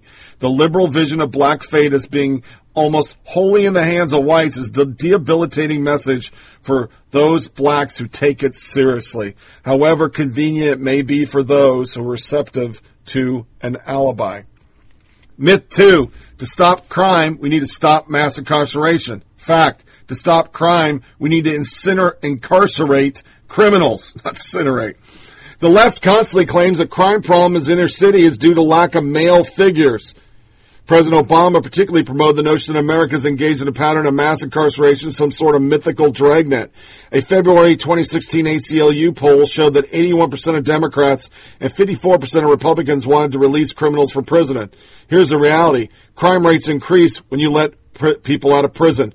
From 35 to 64, the United States enjoyed an unprecedented drop in crime rate. Then it all collapsed from 70 to 90s. Americans were more likely to be victimized in violent crimes than to be injured in a car accident. As of 90, 4 in 10 Americans said they were afraid to walk alone at night. The crack epidemic had crippled major cities. Blue cities, by the way. And then almost as a switch was flipped, crime dropped from 90s to 2009. Homicide, robbery, and burglary of big city fell an astounding 80%. From 93 to 2014, the number of violent crime victimized dropped precipitously, according to the Justice Department, from 79.8 per 1,000 to 20.1 in 2014. So what happened? Major metropolitan areas increased their police force dramatically from 94 to 2000 under the crime policy of Bill Clinton. America added 70,000 police officers. Similarly, across the country, authorities began increasing sentencing. Contrary to popular opinion, the vast majority of the arrest increase had nothing to do with drugs. As Lazar writes, between 90 and 96, prison commitment ratio rose for violent crimes, except rape, and declined for drug offenses by 25%. New York City, Mayor Giuliani took over for failed leftist David Dinkins and promptly implemented James Q. Wilson's broken window theory, policing of small crimes in order to demonstrate to criminals that larger crimes mattered. It worked. Myth 3, if you let a criminal out of prison, they don't go back to crime. Fact, a huge majority of criminals go back to crime once released. So what happened when you let criminals out of prison? They go back to crime. The Bureau of Justice statistic followed over 400,000 prisoners in 30 states after they were released from prison in 2005. What they find? Within 3 years, 67.8% were arrested again. By 5 years, 76.6%. Well over 80% of property offender went back to crime and did 76.9% of drug offenders and 71.3% of violent offenders. Number 4, a huge number of people in prison are be there because of drug offenses. Fact, only a tiny portion of those in prison are there for drug offenses. Obama in 2015, real reason in prison population is so high was America locking up more and more nonviolent drug offenders ever before. But a crime scholar, Heather McDonald, points out prison remains a lifetime achievement award for persistence in criminal offending. It makes no difference that just 16% of state prisons were convicted for drug offenses and that most of those drug offenses involve distribution. Just 3.6% of state prisons are in for simple drug possession. Myth 5, more police officers endanger young minorities. Fact, more police officers protect them. Speaking on ABC this week, de Blasio said, what parents have done for decades who have children of color, especially young men of color, is train them to be very careful, blah, blah, blah. With our son Dante, very clearly on, we said, look, if a police officer stops you, do everything it tells you. Don't move. Don't reach for a cell phone. Because we knew, sadly, there's a greater chance it might be misinterpreted if it was a young man. Today, BLM movement has been fully integrated in the Democratic Party apparatus. The DNC passed a resolution in 2015 explicitly supporting BLM, stating the DNC joins with Americans across the country in affirming BLM and the Say Her Name effort to make visible the pain of our fellow and sister Americans as they condemn extrajudicial killings of unarmed black men. But if Black Lives Matter, the best way to save them is to activate more police. Crime rates declined from 90 to 2010 because more cops practice more law enforcement in more high crime areas. In fact, that remained high crime. The problem wasn't too many police officers, but too few. Once again, LA Times, Jill Lovey. No conservatives say in her book, Ghetto Side, that a shortage of cops leads to surplus of death in inner cities. Where the criminal justice system fails to respond vigorously to violent injury and death, homicides become endemic. An adequate active police presence is necessary to prevent the advent of street justice, gangs fighting each other to get justice. Explicitly for confronting the reality of how murder happens in America, she says, is a first step toward deciding that it's not acceptable. At the height of the American violent crime wave, there were more than 50 victims of violent crime per 1,000 Americans. To put that in perspective, over the course of 2 decades, a majority of Americans would have been victimized by violent crime. By 2014, however, violent victimization had dropped to below 25 victims per 1,000. Property crime, too declined dramatically from 350 victims per 1,000 to just over 100. Thanks to the tender mercies of politicians like de Blasio, police officers have stopped actively policing in many areas of the country. The result has been rising violent crime in America's most dangerous cities. In 2015, in the wake of de Blasio's comments, New York officers simply stopped actively policing, knowing that they could not trust anybody to get their back.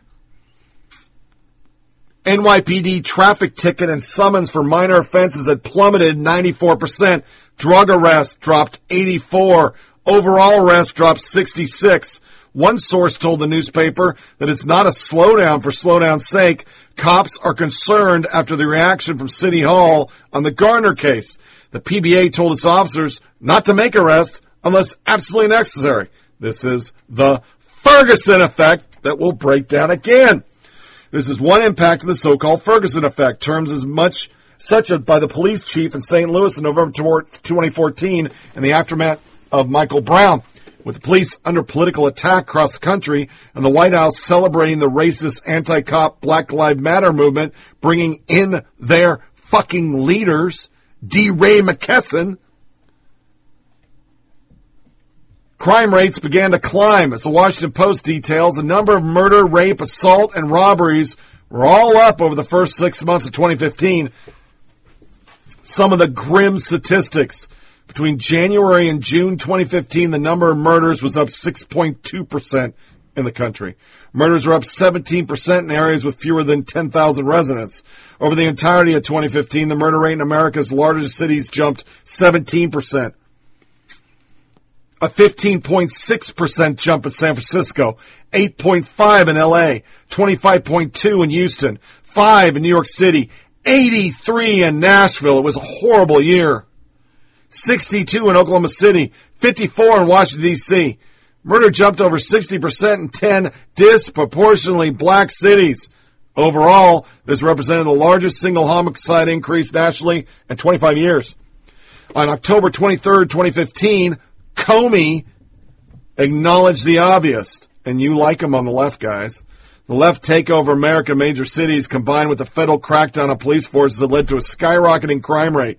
The only way to stop suffocation of the community, Comey stated, was through removing those who were strangling it so the seeds could be planted to allow good things to grow that fill that space. And let's be clear, far more people of color being killed in America's cities this year, and it's not the cops doing it. He cited Chicago, Tampa, Minneapolis, Sacramento, Orlando, Cleveland, New York, D.C., Baltimore, Milwaukee. Comey concluded a chill wind is blowing through American law enforcement in the last years, and the wind is surely changing behavior. The sentiment wasn't just promulgated by Comey, it was repeated by mayors. 100 of them met with Attorney General Leonard Lynch in 2015 about rising crime, and reportedly broke into applause when someone mentioned that those rates had risen in response to officers' sinking morale.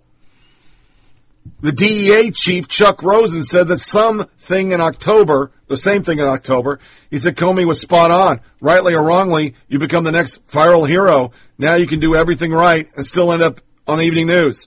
From January to April 16, murders jumped 9% in America, 62 largest cities, and non-fatal shootings jumped 21. Murders in Chicago skyrocketed 95%.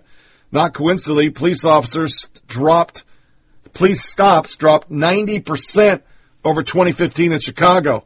As Michael Barone wrote in the Chicago Sun-Times, the most accurate word for the increase is unprecedented. The only double-digit increase in national murder statistics going back to 60s are 13% in 68, 11 in 66, 67, and 10% in 79. In June 2016, the National Institute of Justice released a report from the University of Missouri. St. Louis criminologist Richard Rosenfeld, the other explanation for the increase in crime, have a difficult time explaining the timing and magnitude of the increase we saw in 2015 and continue to see in some cities in the current year. Rosenfeld admitted, but he said that the Ferguson effect wasn't limited to police officers hands off. It was extended to communities deciding not to trust the police and take the matter in their own hand. We won't know the true cause for years to come. That's because political actors, the same political actors who have crippled our police departments to pander to the media and racial advocacy groups, have pressured their administrations to falsify crime numbers. In L.A., political forces pressured the LAPD to misclassify over 1,000 crime records in 12 and 13, skewing statistics lower. Virtually all the crime misclassified were violent assaults, robberies, beatings, and stabbings. According to LA Times, the entire violent crime rate across the city would have been up by a factor of 7%. Aggravated assaults would have been up 14%. Naturally, Chief Charles Beck, a political pawn of the leftist mayor, said that the classification was merely complex. Chicago, the story is the same. They reclassified all sorts of shit. And so did New York. Myth 6. The cops disproportionately shoot black people because of racism. Fact. The cops are less likely to shoot black people than white people. When the police do come into contact with black people, police are less likely to kill black people. According to Professor Peter Muskos of John Jay College of Criminal Justice, Moscow found that adjusted for homicide rate, whites are 1.7 times more likely than blacks to die at the hand of police. Adjusted for the racial disparity of which police are feloniously killed, whites are 1.3 times more likely than blacks to die at the hands. Moscow isn't alone. A widely publicized study in July 2016 from Harvard, Roland Fryer, a black guy, surveyed 1,000 police shootings and found that black suspects are shot less often than whites in comparable situation. Fryer, for what it's worth, is both black and a leftist. In 2015, the cops shot 987 people. A huge majority were armed or threatening, and blacks represented 26%. Police officers are 18.5 times more likely to be shot by black male than an unarmed black male is to be killed by police. A deadly force lab study from Washington State found that participants were biased in favor of black subjects in simulated threats. In 2015, DOJ analyzed the Philadelphia Police Department and found that white officers were less likely than black to shoot black suspects. Myth 7. Stop and frisk is racist. Fact. Stop and frisk statistically under targets minorities and prevents crimes. Stop and frisk is a policy designed to allow police to stop and frisk pedestrians based on reasonable suspicion. Generally, this means cops determine based on behavior. Communist sympathizer de Blasio featured his son, who's black, in a campaign ad promising to end it. Upon ascension to his office, de Blasio media launched a crusade to slander the NYPD. He first settled the city lawsuit concerning stop and frisk by killing the practice. Using New York Police Department stop and frisk data, blacks were 53% of those pulled over, despite their 23% of the city population. Whites were 9% of those stopped, even though they were 35% of the population. Racism? Right? Wrong. Blacks were 66% of violent crime suspects. Black and Hispanics are suspected in 98% of all shootings. Whites comprise a whopping 5% of crime. His decision to kill it had real consequences. The New York Daily News reported that from January to June 2015, as stop and frisk stops dropped 42%, murder went up 19.5%, and shootings increased 9% because we weren't getting the guns off the street. Myth 8, the sentencing for crack is higher than powder cocaine. Fact, sentencing disparities on cocaine are a result of rational concerns. I'm not going to break it down. Myth 9, police pull over black people for driving while black. Fact, police pull over people for speeding.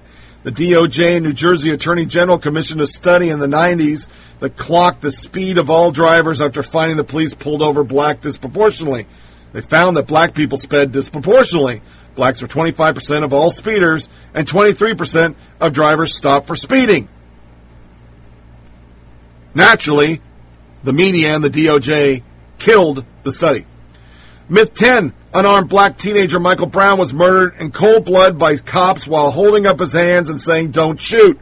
Fact, Michael Brown strong-armed robbed a store and attacked a cop who shot him in self-defense. We won't go over it. We've talked about it. We'll do the end of it. Protests turned violent with confrontations with police and looters taking place. A peaceful protest. Egging on all of this was the nascent Black Lives Matter movement, which insists that the vast bulk of the black people in jail were victims of white racism. The police departments across the country were rife with bigotry. And the only solution to all this was the complete dismantling of the criminal justice system. Obama helped it. It was fucking horrible, and it trained a whole generation to be douche nozzles.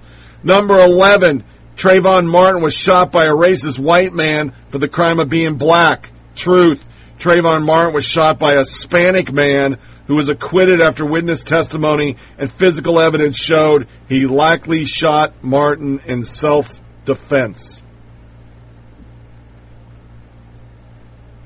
Other facts. Blacks kill 2 times as many whites, 500, as whites kill blacks, 250.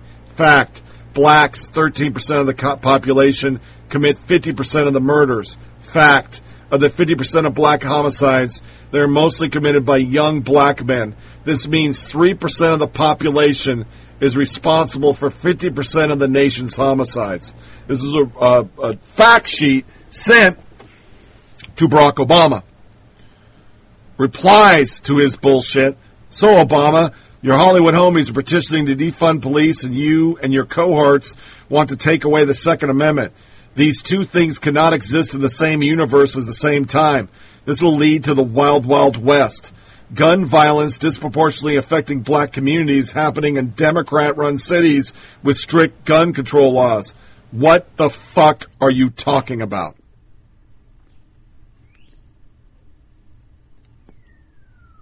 What are they talking about? None of it's true.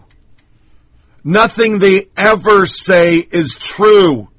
And every time a study comes out and you play these sound bites with facts done by professors, done by black professors, is just like the gay shit with kids and how they all end up fucked up if they're in a gay household, or the majority, they have a higher percentage, let's word it the proper way, a higher percentage of problems growing up because they didn't have a 2-parent family of opposite sex, drugs, etc. Every time those studies come out, they're put out into the public sphere. The activist groups destroy them, and the media buries them. I mean, just look at what's happening right now. You, just a month ago, were saying that you'd kill grandma if you went outside. Now, we have protesters everywhere. Cases are going up, skyrocketing. And they're already starting to spin studies that, well, it's needed because racism is worse than COVID. They don't want facts. They want propaganda. Every fucking study on crime has proven it's actually the opposite. And after Floyd, Philando Castile, Trayvon Martin, Michael Brown, we find the opposite happens, and then they get pissed off because the police aren't doing their job. You can't have it both ways.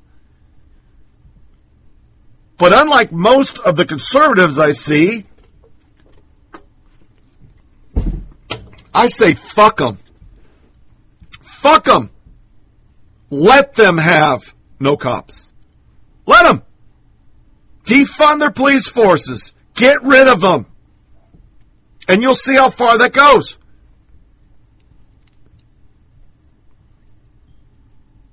If you were honest with what you're seeing on your TV right now, there's more than a small sliver of people fucking shit up. But sadly, once again, a generation of kids getting brainwashed with lies, mistruths, and bullshit. And when they're confronted with it, well, this was supposed to be my lighter fare. Here are people getting arrested. They are so scared of the police. So scared. Yet every time they get counter-looted or get fucked with, they want to call the police. Basically, the propaganda has fucked the heads up of a bunch of fucking millennial white kids. Read us rich! You have us play us! You beat us back! We did nothing!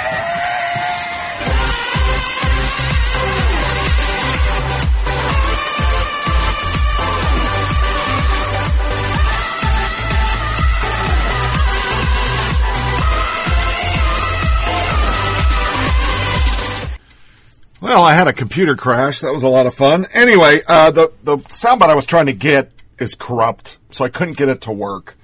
But it's literally a kid getting arrested, and they are just, like, going into seizure. They're so scared. And this brainwashing, you might think now it's great, and you might buy into the whole BLM stuff, but eventually it's going to bite you in the ass, because as every one of these protesters have already demonstrated, the moment they're in trouble, call the cops. But you want the cops dismantled. You don't want police. Those cops won't be there. And as we found out with the Ferguson effect, every one of these towns, they're going to go away. The Ferguson effect's going to happen. There's going to be less police. They're not going to, especially, well, either way, if Trump wins, which I don't think he's going to, they're not going to report it. Only election year and say crime's gone up and it's Trump's fault. Or they're going to go and literally ignore all of it if Biden gets elected. And nationwide, Biden's going to redo policing. He's going to take guns, and we're going to be in a really bad way. Because when you take the guns and then you dismantle the police, who's there to save you when the shit hits the fan?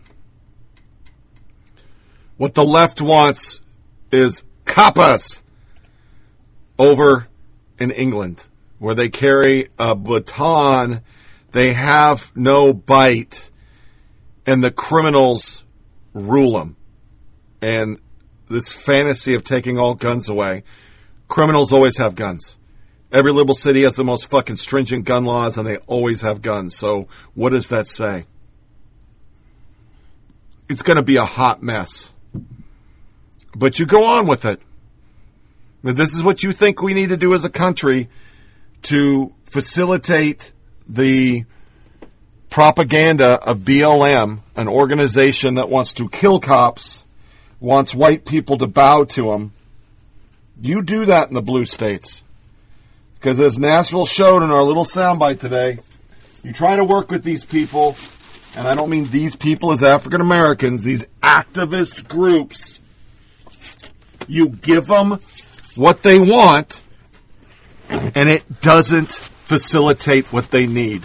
We have examples right now because he got second-degree murder.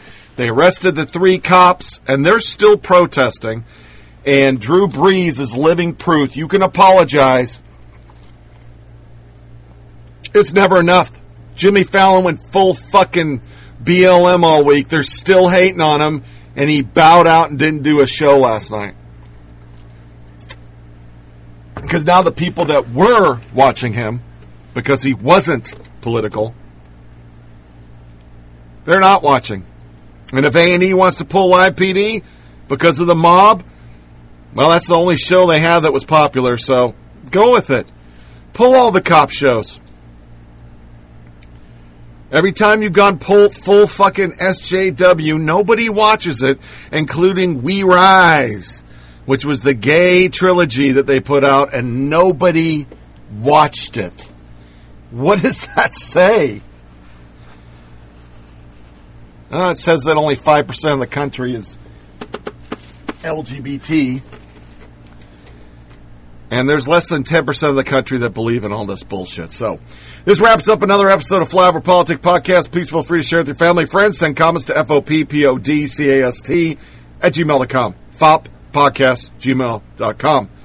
You can get this show on SoundCloud, Podcast Addict, TuneIn Radio, Google Play, iTunes, Blueberry, Stitcher, Downcast, and Pocket Cast. I have killed the Facebook page because Facebook is editing everything I put up. So check me out at the Twitter account of FOP Tony Reed, or the salty one with an American flag now, because American flags are bad. Our next podcast, I don't know when it's going to be. We'll say sometime next week. Today's Saturday. By the 11th, we'll do one. But it'll be dependent on material. I'm going to try to stop with the podcast on riots and COVID, and I might just do a subject, but I think this one was pretty informative on the lies that the media is putting out in the propaganda. They don't fit the bill. None of it's true. Make sure you stay safe out there. Make sure you know where you're going. Because as of last night, everybody they interviewed, they're not stopping. They're going to keep going. Looters are still going to loot. Antifa is still going to Antifa. We just got to keep our head on our swivel. Watch our 6. And if you have a gun, have it ready. Because the more the left gets what they want, which they're getting it, the less safe you're going to be. As always, thanks for listening. Take care. Thank you for listening to Flyover Politic Podcast. Please check out our Facebook page at FOP Podcast and Twitter account at FOP Tony Reed. Remember, it's a short ride. Make every day count. I'm the sun and the air of a shine.